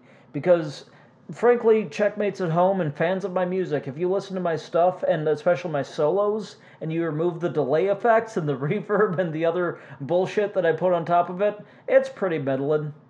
It's fine. Yeah, it's a perfectly good solo, but you put the other shit on there that the Edge taught me how to use, and it's a pretty good damn solo. Like, it stands out a little bit. Like, yeah, that guy knows what he's doing. No, that guy knows how to use his effects, and I got that from the Edge. And one of the clearest examples of that you can find in U2's career is Where the Streets Have No Name. Because he's playing so little there, and the echo is doing so much of the work.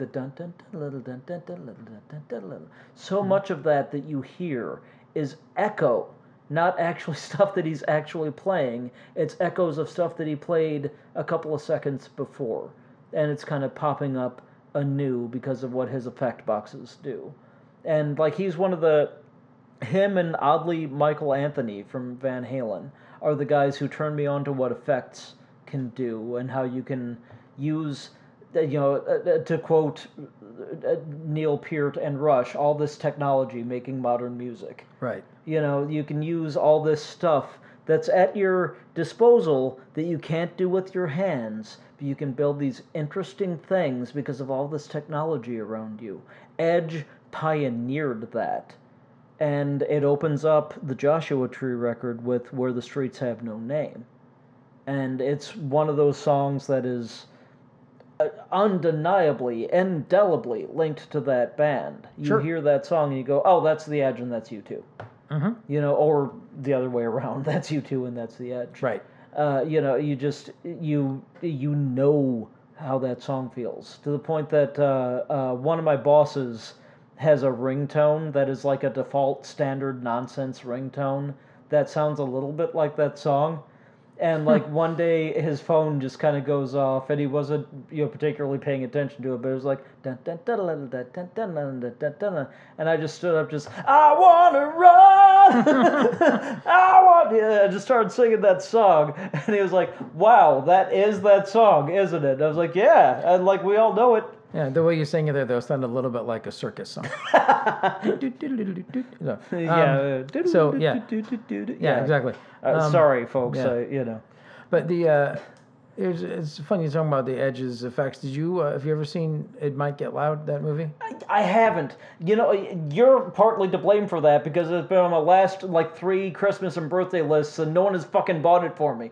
I keep. Well, then buy it. Yeah, that's valid. All right, it's my fault. Yeah. I want to see that. The thing that keeps me away from it is a little bit Jack White because I both respect him and don't respect him. I was going to quote that movie, but I don't want to. Please do. I don't want to. Okay. Please do. Well, there's just this one part where before they kind of interview all the players before they get together and play with one another at the end of the thing. And Jack White says something. I don't know the exact word. He says something about how not just an amp and a volume knob. You don't need all this tricky, design, effects and all this bullshit. And then the next thing you see is Edge with this giant rack of stuff, and knowing that they're about to go play together. It's an interesting music. Like that moment. Quote makes me want to fight Jack White. Yeah, you see my pedal board. Yeah, and so. But that is one of the most fun parts of the movie for me because they're gonna play in a minute and neither one of them are gonna be happy with one another. So it's a great movie though. It's a good flick. So you should. I have seen the clip of that where Edge is talking to Jack White and Jimmy Page. Yeah. And I don't know what song he's even talking about, but he says, "Do you know what I'm actually playing on that?" And he turns off all the effects and plays what he's actually playing, and it's just nothing. Yeah, it's just ding, ding, ding, ding, ding, ding. That's just nothing. And then turns on the effects and oh, that's that song. That is kind of Edge is one of those guys who again plays his effects as much as he plays his guitar, and that's been foundational to me as a musician. And Where the Streets Have No Name, folks, if you're wondering what an effects box can do, turn on that song. Yeah, I'm glad that that's at your number 3. It's also on my list. That's an excellent choice. You know what? You redeemed yourself for what you said about With or Without You. Yay. I understand how someone. Well, I did to you. I don't know about the rest of the listening public, but to you, I did. I represent all of them. Okay. I am their avatar. My number 3 is a little bit different. It's a song that, honestly, I didn't pay that much attention to until one day in a blog post on your old blog, which no longer exists. You called attention to it, and I thought, well, that's interesting. And then I listened to it, and then we saw U2, and I went, yeah, that's a good song. It's the song that they closed the night with, from the No Line on the Horizon album, Moment of Surrender. Yeah. Is that on your list? No. Wow. It was in contention, but Wow, that I actually remember the year that album came out. You made a top 10 list of your albums of the year, and that was your number That was my one. number one, yeah. And you drew specific attention to that Yeah, song. that's a great song. Which made me listen to it differently. Hey, me.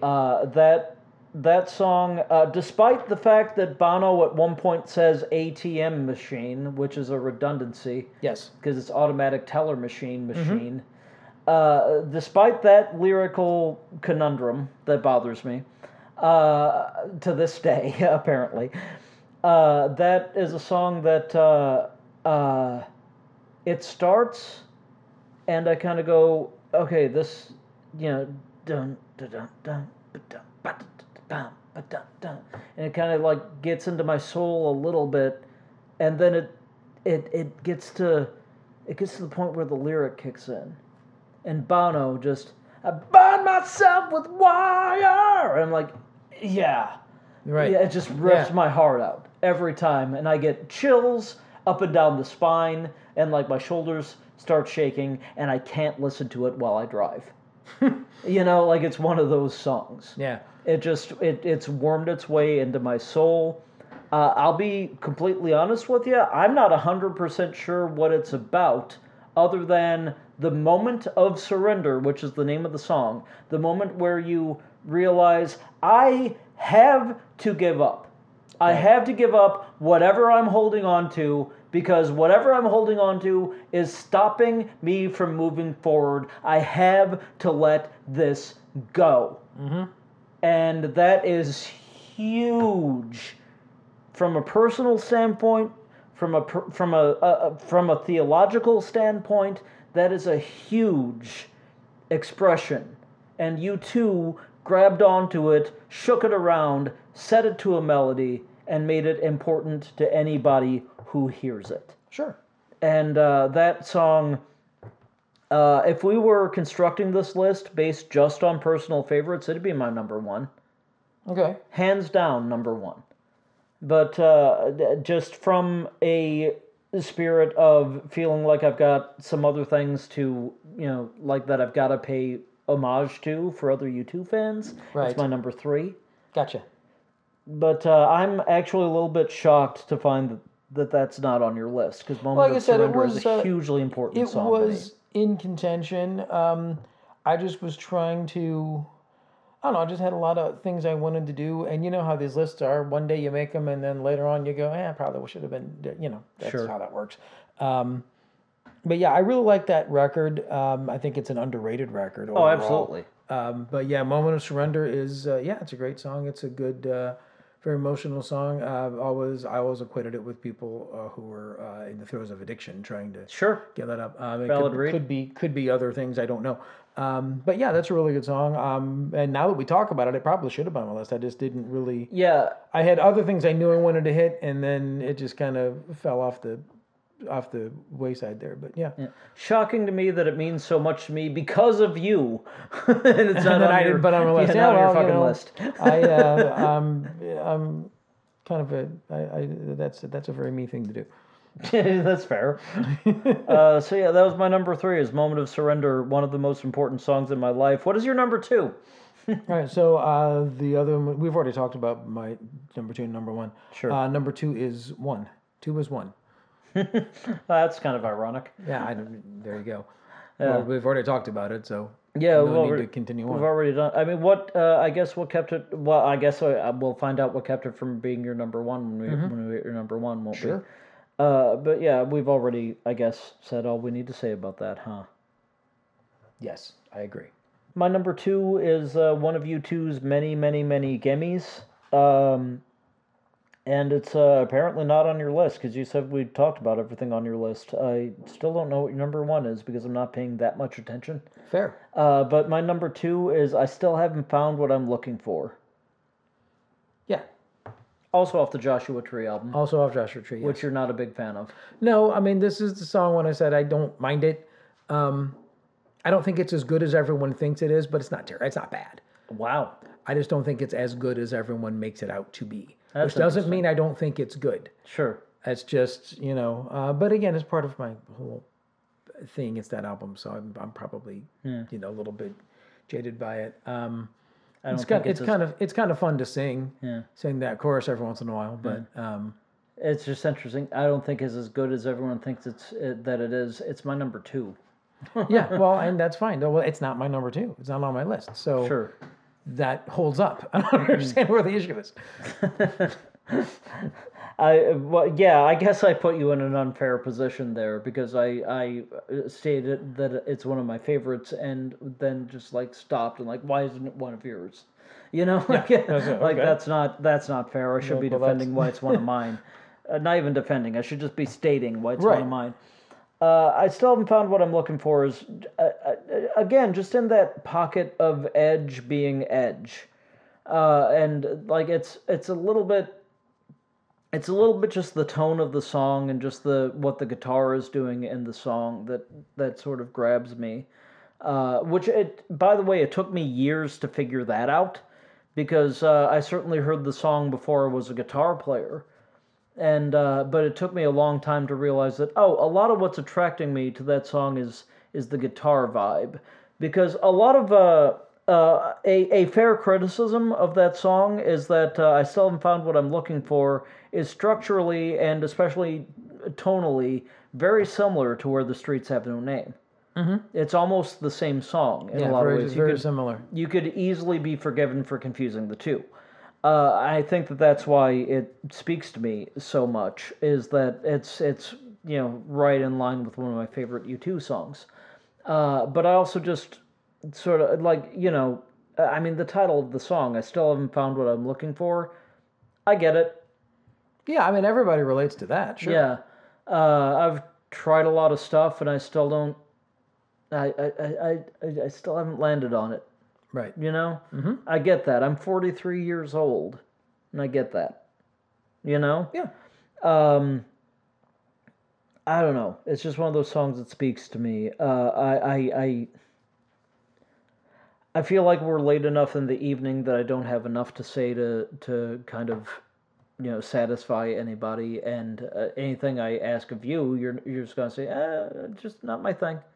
No, I mean, I agree. It's a very relatable lyric. I say I'm not gonna go there. What? Well, no, it's a relatable lyric. It's the kind of plain lyric. I don't want to say plain is probably the wrong word, but the kind of straightforward lyric that always kind of leaves me flat. Okay. Like you can't always get what you want, but sometimes you get what you need. Wow, that's the same song, isn't it? Duh. Wow. I mean, we know that, Mick. Thanks. Okay. And bring a choir in for it. Sure. Incidentally, my favorite Stones song. Yeah, that's the one I don't like. But wow, shit. from the Stones, I don't like that. So everybody says, "Oh, what a sentiment, intelligent sentiment." Well, no, it's that obvious life. Duh. We are at my house, and I'm gonna leave. Wow. I'll look after the cats for a while. It'll be fine. Okay. Tell them they're good boys. Yeah. They get kisses on their head after dinner. So anyway, it's the straightforwardness of the lyric that I think keeps it from me from being a little bit better of or from being higher up in my U2 songs. Like I say, I don't dislike the song at all. Yeah. It's just not top 5 or top 15, I guess, for me. Wow. You've at least twice been in an audience where they've played that song. Mm-hmm. And I've clapped. It's fine. Yeah, that's not on my list. Yeah, no.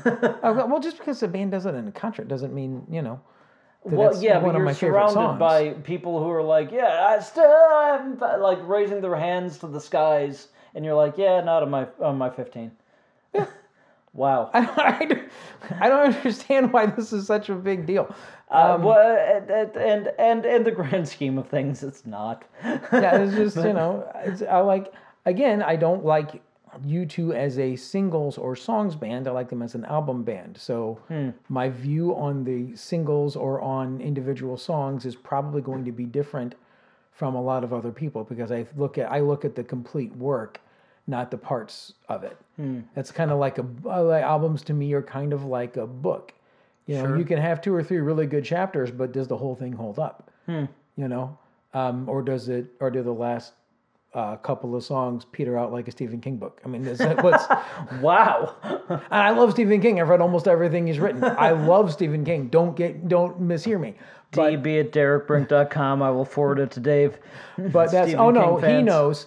He knows. Well, no, that's true. He knows because in the It 2 movie, he played a store owner, and the guy, I can't remember the character's name now, goes in and he's reading Stephen King. The storekeeper is reading has one of the guy's books there. Says, "You read my book? Yeah. You want me to sign it for you?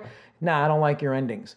So that's clearly, and it's a great inside joke because he knows. I haven't seen it. That's he knows. Good. So I'm not saying anything nobody's said before on that one. But the point is, to me, when I think of U2 in a different way, I think, than a lot of people do. So I look at their complete works more so than I look at the songs. So this list was actually kind of a weird one to make, and I'd actually think about a lot of things differently. I was like, well, do I like that? Why do I like that?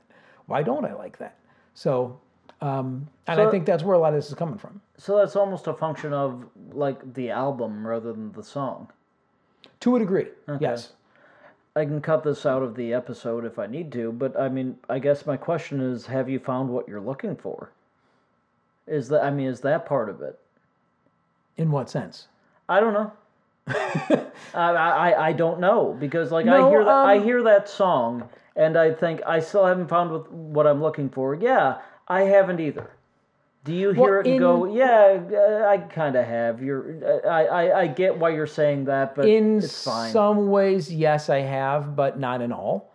There are, there's always things you reach for and that you wish for and that you aim your life towards. There's always going to be things that I'm just never going to have that I want, but I've made a peace with that on a lot of things. You've made peace with that. I made a peace with some of that, yeah. Key phrase. But I have to understand that I felt the same way about this song since I was a teenager. Sure. And I always felt, the lyrics, okay, not great, good idea, but I didn't like the way it was. I did see execution of the lyrical idea on this one because I think it could have done more than it does. But it's got that gospel-y thing that I like. Yeah. It's got, a lot of good moments in it. It's not a bad song. It never grabbed me. Yeah. Yeah, I don't mean to accuse you of saying that it's a bad song. Yeah, no, and like I say, we all relate to still haven't found what I'm looking for. There are certain places in life where I think we all have that. We all will have that. If you don't have that, and you don't have something you're looking for and something you're trying to find, what's the point? Yeah. You should be always digging and always looking for more and always trying to better yourself in one way or another. So I don't think it's an emotional reaction. I think it's just I'm not that big on, and I it's not one of my favorite U2 songs. It's a U2 song I like, just not one of my favorites. Interesting. Yeah. Yeah, to me that's just like one of the that's one of the gimmies. That's one of sure, it's a gimme, but and that's another reason probably why it doesn't rate very high with me because it's everybody okay fine, move on next. So that's kind of how I feel about it. So there you go. Fair enough. You said move on next, so I guess we should maybe move on. I didn't mean it that way, but yeah, that's fine. What is your number one? My number one is Pride in the Name of Love.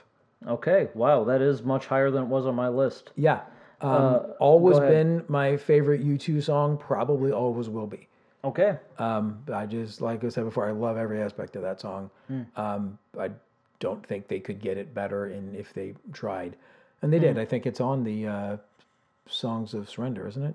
Yeah. Yeah, and and that's a good version too. It's the only thing that they got better was they corrected the timeline. Right. But yes, but it's just a fantastic song, and that's probably why I'm not as big on Unforgettable Fire as I should be, because that song's so great. Yeah. That I don't think they could match up to it. Now that I think about it, I'm thinking about it in a slightly different way. They probably couldn't have come up with anything that rivals it because it's so great. So, so it's just always been my favorite. But anyway, that's why it's number one, and probably that's a little selfish. It probably should be down a step or two, but it's my list, so I get to do whatever I want. So therefore. Pride in the Name of Love is my top U2 song. That's off an album that you don't love. is your number one. I know. It's a weird contradiction. Yeah. I just talked about the albums I don't love, but that's a great.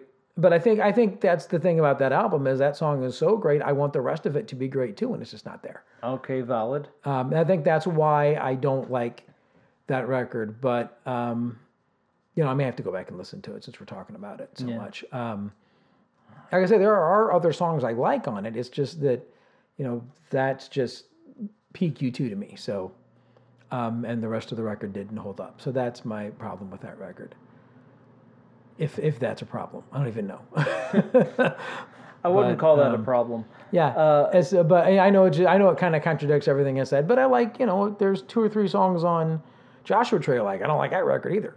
Sure. As a record, Sure. So but those songs. And that is an important distinction to call out is the difference between liking a single and liking a record.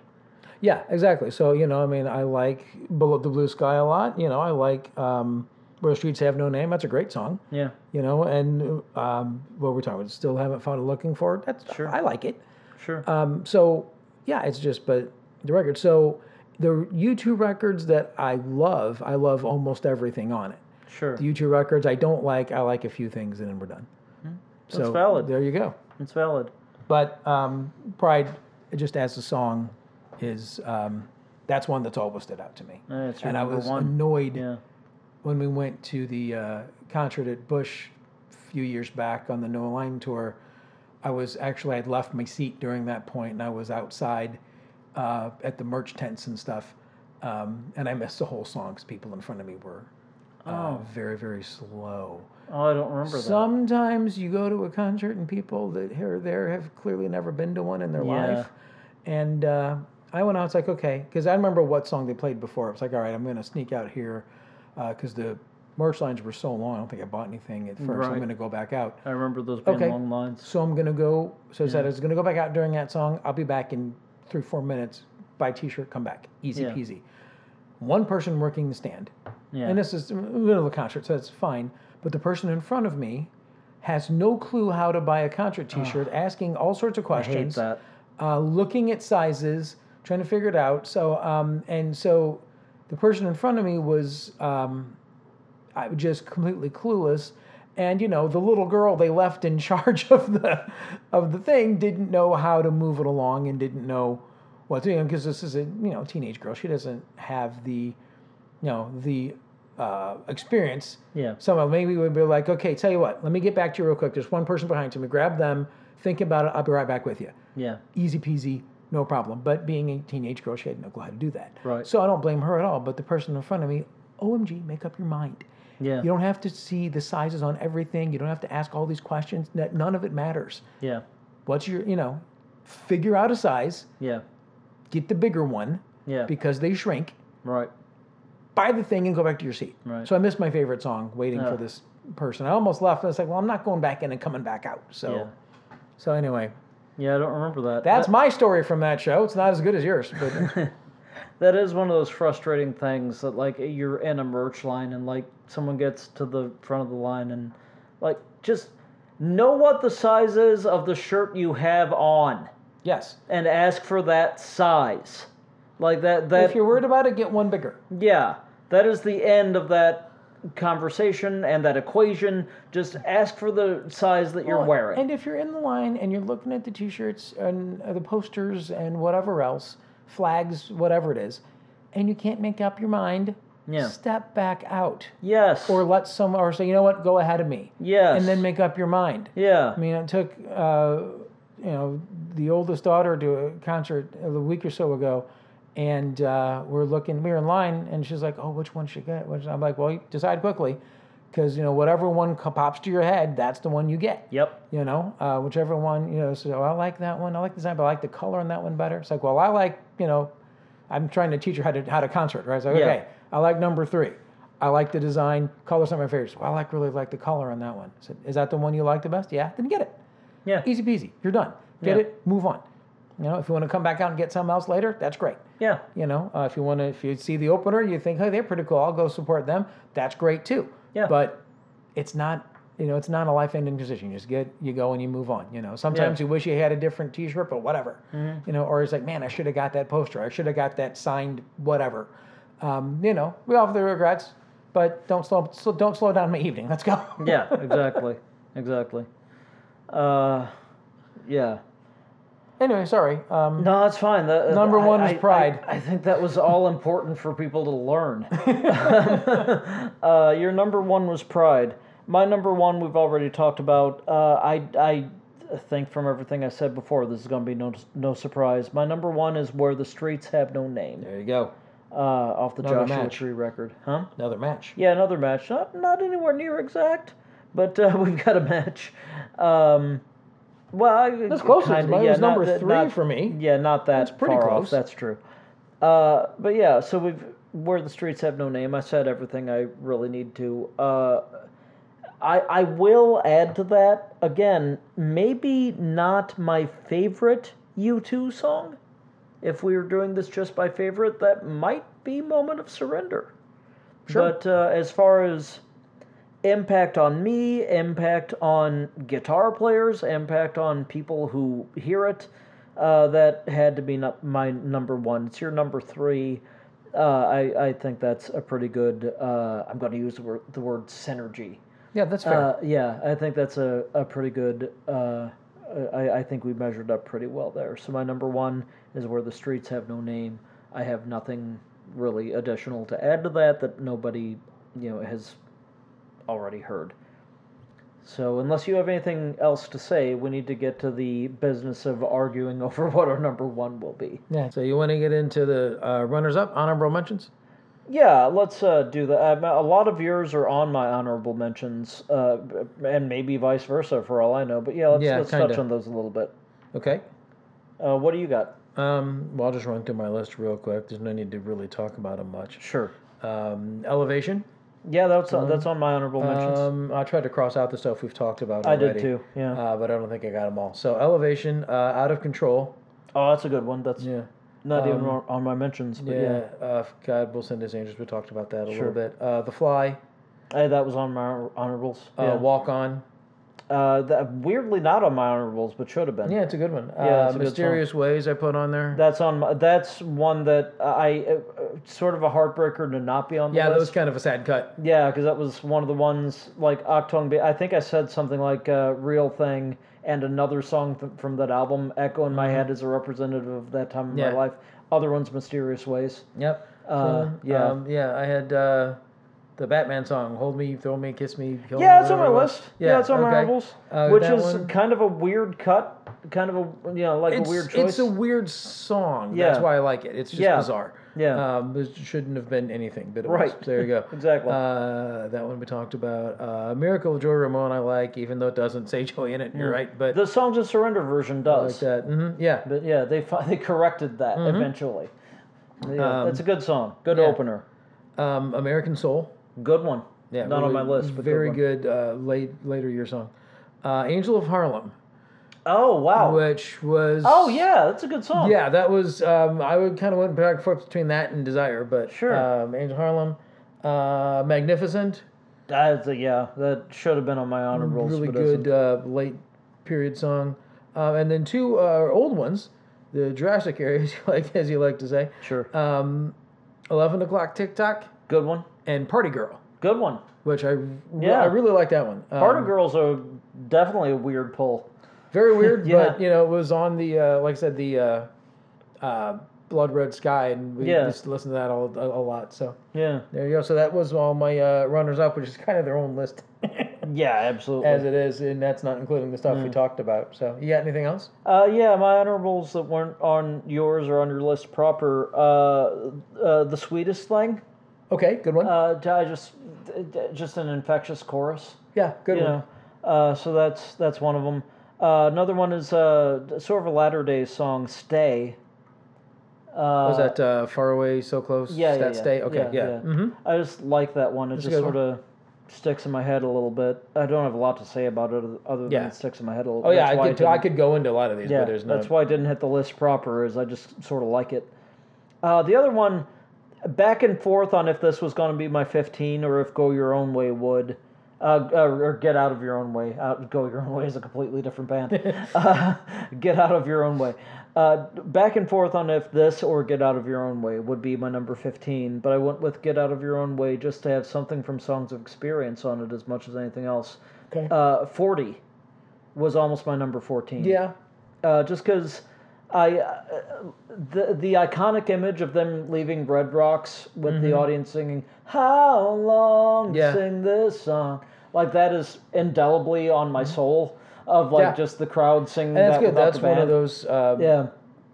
Yeah, that's one of those songs that I don't think about a lot, but when I do, yeah, it pops up. It's one of the reason it didn't make my list is I think much better live song than album track. Yeah, and they did it on the Songs of Surrender too. It's they did. The last song. Yeah, song and it number works song very number well there. 40. Yeah, works very well. They there. had to do that on purpose. Yeah, absolutely. Yeah, that was absolutely calculated, no question. But that covers my honorables, and that covers yours too. Okay. I'm sure that we could almost go album by album and just talk about. There's a lot more, but that's the ones that came to mind. Yeah. So that's a strong list of honorable mentions. We've got a strong list of ones that actually made our 15s. So we've got to dive into that. 6 of them, I think, that match. 1, 2, 3, 4, 5. Yeah, we got 6 matches. Okay. So the 6 that we have in common, which might be an all-time low for numbers that we have in common. The 6 that we have in common are Vertigo, I Will Follow, Beautiful Day, Where the Streets Have No Name, One, and Pride in the Name of Love. Those are the 6 that we have in common. We've got a lot of work to do. We have 9 to fill in. Okay. All right.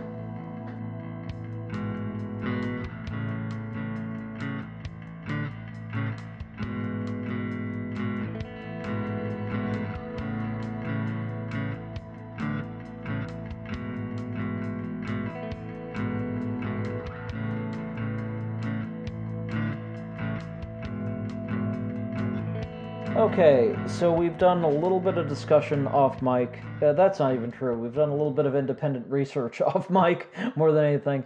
So checkmates, you're going to hear us kind of argue about what will fill the other 9 spots. I'm sure you'll hear some paper rustling and that kind of thing, at least on my end. Because we've got 9 spots to fill here. That's a substantial difference. I've got several from my own that I would argue. I've got several from yours that I think are legitimate arguments too. But let's. I don't know how much you've been thinking about. I know the work I've been doing since I hit pause, but I don't know what you've been doing exactly. Let's mostly watching your cat. Mostly watching my. Okay, so maybe I should start. Maybe. So, how do you want to do this? Do we want to try to figure out number 1 first, or just fill in the blanks and then we do the number 1? I always forget how we do it. I've listened to all the shows recently so I could get the Spotify playlist going, and I don't remember what we do. We've done a little bit of both, honestly. Right. If you want to land on a number 1, that's fine. Well, we can fill in the list if you'd rather. That's probably more interesting. That probably is, yeah. Okay, let's do the list. Yeah, let's fill in the list. Okay. So, I just stated it on the recording, but I'll restate it real quick. We've got Vertigo, I Will Follow, Beautiful Day, Where the Streets Have No Name, One, and Pride in the Name of Love in common. We've got Jonko wrestling around in my vertical blinds in the background. But that's neither here nor there. So we've got 9 spots to fill in. From my own list, I would argue 6. From your list, I would argue 5, which is way too many. So that's kind of where we are. Are there any on your list that aren't on that aren't already agreed that you would really put in an argument for? Several. Specifically, New Year's Day and Sunday Bloody Sunday. Yeah, those both go on. Both need to be on there, I think. Yeah. Outside of that, it's kind of a little back and forth here. The ones that jump out to me from yours that are that I didn't already agree with are Desire, Bullet the Blue Sky, and Who's Gonna Ride Your Wild Horses. Those immediately jump out to me. I like all those. I also like Sometimes You Can't Make It on Your Own, I think is worthy of... Kind of a dark horse. Yeah, but I like all those. If I give So- you the 3 that I mentioned, plus the 2 that you've already had, you've already got 5, and I've got 4. The other ones I agreed on, or the other ones I just stated from your list are Bullet the Blue Sky and Who's Gonna Ride Your Wild Horses. Okay, well, I'm okay with both of those. Okay, so put both of those on. Yeah. What's on my list that I would argue for is even better than The Real Thing. Bad, City of Blinding Lights, just as a personal choice, that one I could hedge on. With or Without You, I think it needs to be on the list. Yeah, I know. Moment of Surrender is one of my favorites, and I still haven't found what I'm looking for. Okay, so I'm just going to write down With or Without You. yeah, that's got to go on. My personal opinion, notwithstanding, it Sure. has to be on there. Yeah. You should put still haven't found what I'm looking for. Put that on. Okay. City of Blinding Lights was on my list for a while, so I'm kind of leaning Okay. towards that actually. I'm fine with that. But It surprises me, but I'm fine with it. yeah, that was on my list for a long time. The very first list I made, that was on there. Okay. I got no problem adding that. If we add that, we've got one left. If we went with one of the ones on my list that I'm arguing for, would be Real Thing, Bad, or Moment of Surrender. Unless we want to, like, toss on, like, a thing that we, like, unless we want to put on, like, the Hold Me, Thrill Me, Kiss Me, Kill Me, since we both had that on our honorable mentions, or, something like that. But I was thinking if we wanted to put in a runner-up, honorable mention type deal, we both mentioned Mysterious Ways, Well, that's true. um, I'm okay with that. which is going to be a weird mix. Well, it's leaning a little heavy into Octung Baby, but I'm okay with that. Again, that's where I fell in love with you, too. Well, and it is one of their most popular records. Yeah, I mean, you don't do a residency in Vegas over a flop. that's true. You know. Let's toss in Mysterious Ways. Okay. So that's, we've got 15 songs listed, with obviously 30 that we could also list. Right. The 15 that we have listed, the, 6 that we agreed on, which I don't even know if number 1 is in these 6, but it might be.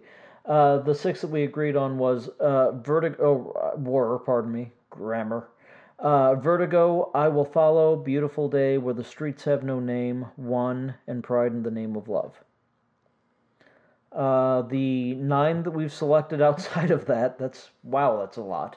The 9 that we've selected outside of that currently are New Year's Day, Sunday Bloody Sunday, Desire, Bullet the Blue Sky, Who's Gonna Ride Your Wild Horses, With or Without You, I Still Haven't Found What I'm Looking For, City of Blinding Lights, and Mysterious Ways. That's a pretty good list. And I think we just need to land on a number 1, Yeah. which is gonna be tricky. I mean, is the number 1 in the 6 that we agreed on, or is it one that's in the ones that we didn't immediately agree on, Because I really think if you said to someone, hey, name a U2 song, they're going to say With or Without You. See, I think they'll say 1. Okay, maybe one of those 2. I don't think either of those is our personal number 1 for either of us. I mean, it obviously wasn't. Looking at the 2 of our lists, the number 1 is Where the Streets Have No Name. Because that was my number 1, that was your number 3. Okay. But if we're looking at what's iconic to listeners that aren't us, yeah, it's probably 1 or With or Without You. I'm fine with it not being With or Without You. If it's not With or Without You, it's 1 if it's other listeners. So I really think the question is it 1 or is it Where the Streets Have No Name? So Where the Streets Have No Name is the one that we had highest ranked between the 2 of us? Yeah. Well, that should be it then. Okay. Our number 1 is Where the Streets Have No Name. That would, just by default, make our number 2 1, oddly, which is where it was on your list. Which is fine with me. I'm fine with our Fab 15, our number 1 being Where the Streets Have No Name. That's absolutely fine with me. That was my number 1 on my list. Okay. So no complaints here, unless you've got any final I think rebuttals that's okay. or anything like that. Nope, I think we're good. Okay. So checkmates at home. Our number 1 is Where the Streets Have No Name, and after that, the list is in no particular order. The other 14 that we've agreed on are Vertigo, I Will Follow, Beautiful Day, 1, Pride in the Name of Love, New Year's Day, Sunday Bloody Sunday, Desire, Bullet the Blue Sky, Who's Gonna Ride Your Wild Horses, With or Without You, I Still Haven't Found What I'm Looking For, City of Blinding Lights, and Mysterious Ways. I think that would be an awesome set to see U2 just like come out and hit that and leave. Like, maybe not in that order, but I think that would be a pretty awesome set. Pretty close to that order. That's not bad. Yeah, that's pretty strong. I mean, Where the Streets Have No Name is an excellent starting track. It has that nice slow build into it, that fade in, and then it hits like it goes nuts. Mm-hmm. and then that's a pretty good list, pretty strong. I think that's a good strong list, with our number 1 being Where the Streets Have No Name. Sure. Coming out of it, is there anything additional that you haven't said that you want to say? I don't think so. I think we said a lot. I think we've been pretty thorough. So, yeah, I don't have really anything else to add, I don't think. I've pissed everybody off and hopefully redeemed myself a little bit, so there we go. I think we've both probably done that over the course of this. I've just done it slightly more politely. But it's... that is true. Yeah. I tend to be a very matter-of-fact person sometimes, and that's gotten me in trouble more than once. I mean, people listen to this show. It's fine. That's true. They know how I am. There you go. It's fine. Don't worry about a moment of that. But I think we've ended up with a good list. I've had a lot of fun constructing that list and talking about a band that I genuinely love, and that I think you genuinely love. That's been a good time, and I hope everybody listening to this had a good time listening to it as well.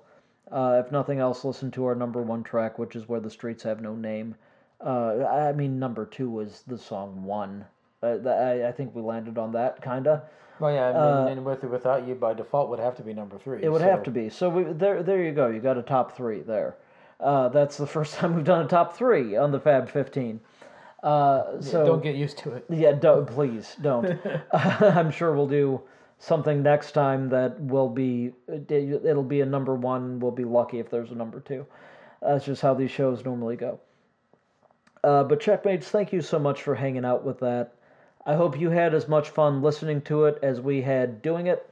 And I hope that you'll contact us over at db@derekbrink.com and tell us what your opinions on what the Fab 15 U2 songs should be. Or don't feel obligated to do a full 15. If you've got a 3, that's fine. Sure. Like you're not making the show. You can have any number you want to. You can have 3, you can have 5, you can have 52, and whatever. 52 is too many, but you can have as many 50? as you want to, up to 51. All right. That's the rule I'm going to put in place arbitrarily, because it's my show. But thank you all so much for listening. I've been your Uncle Derek. He's been your uncle. Wait, what are you? Your Papa Dave. Papa Dave. Yeah, he's Not been your uncle. Papa Dave, which outranks your uncle, which is weird because it's my show. But he's your Papa and I'm your uncle. That's how it goes. Check out the Papa Dave playlist on Spotify for the Fab 15. Check out his blog at dave.home.break.something. What is it? home.davidbrink.com. Yeah, check out his blog at that. Check out all the websites I said that relate to me at the start of this thing. Or just Google Mondaves, you'll find it. Yeah, Google Mondaves. In fact, if you want to find more information about me, Google Mondaves, and you'll find him. Whatever you want to learn more about, just Google Mondaves, and you'll fail the term paper you're researching. I'm very tired. This is getting really weird. Yeah, I'm very tired, and I clearly need to go to bed. This is maybe the latest we've ever run doing this. Yeah, it's been... Thank you all so much for nuts. listening. Please remember to keep yourselves happy, healthy, and safe. Please remember that Black Lives Matter. Please remember that LGBTQIA+ rights are human rights, that women's rights are human rights, and that I shouldn't have to tell you any of that. And checkmates, please Be good to each other, be good to yourself, forgive each other, and forgive yourself. And while you're doing all that, check us out next time.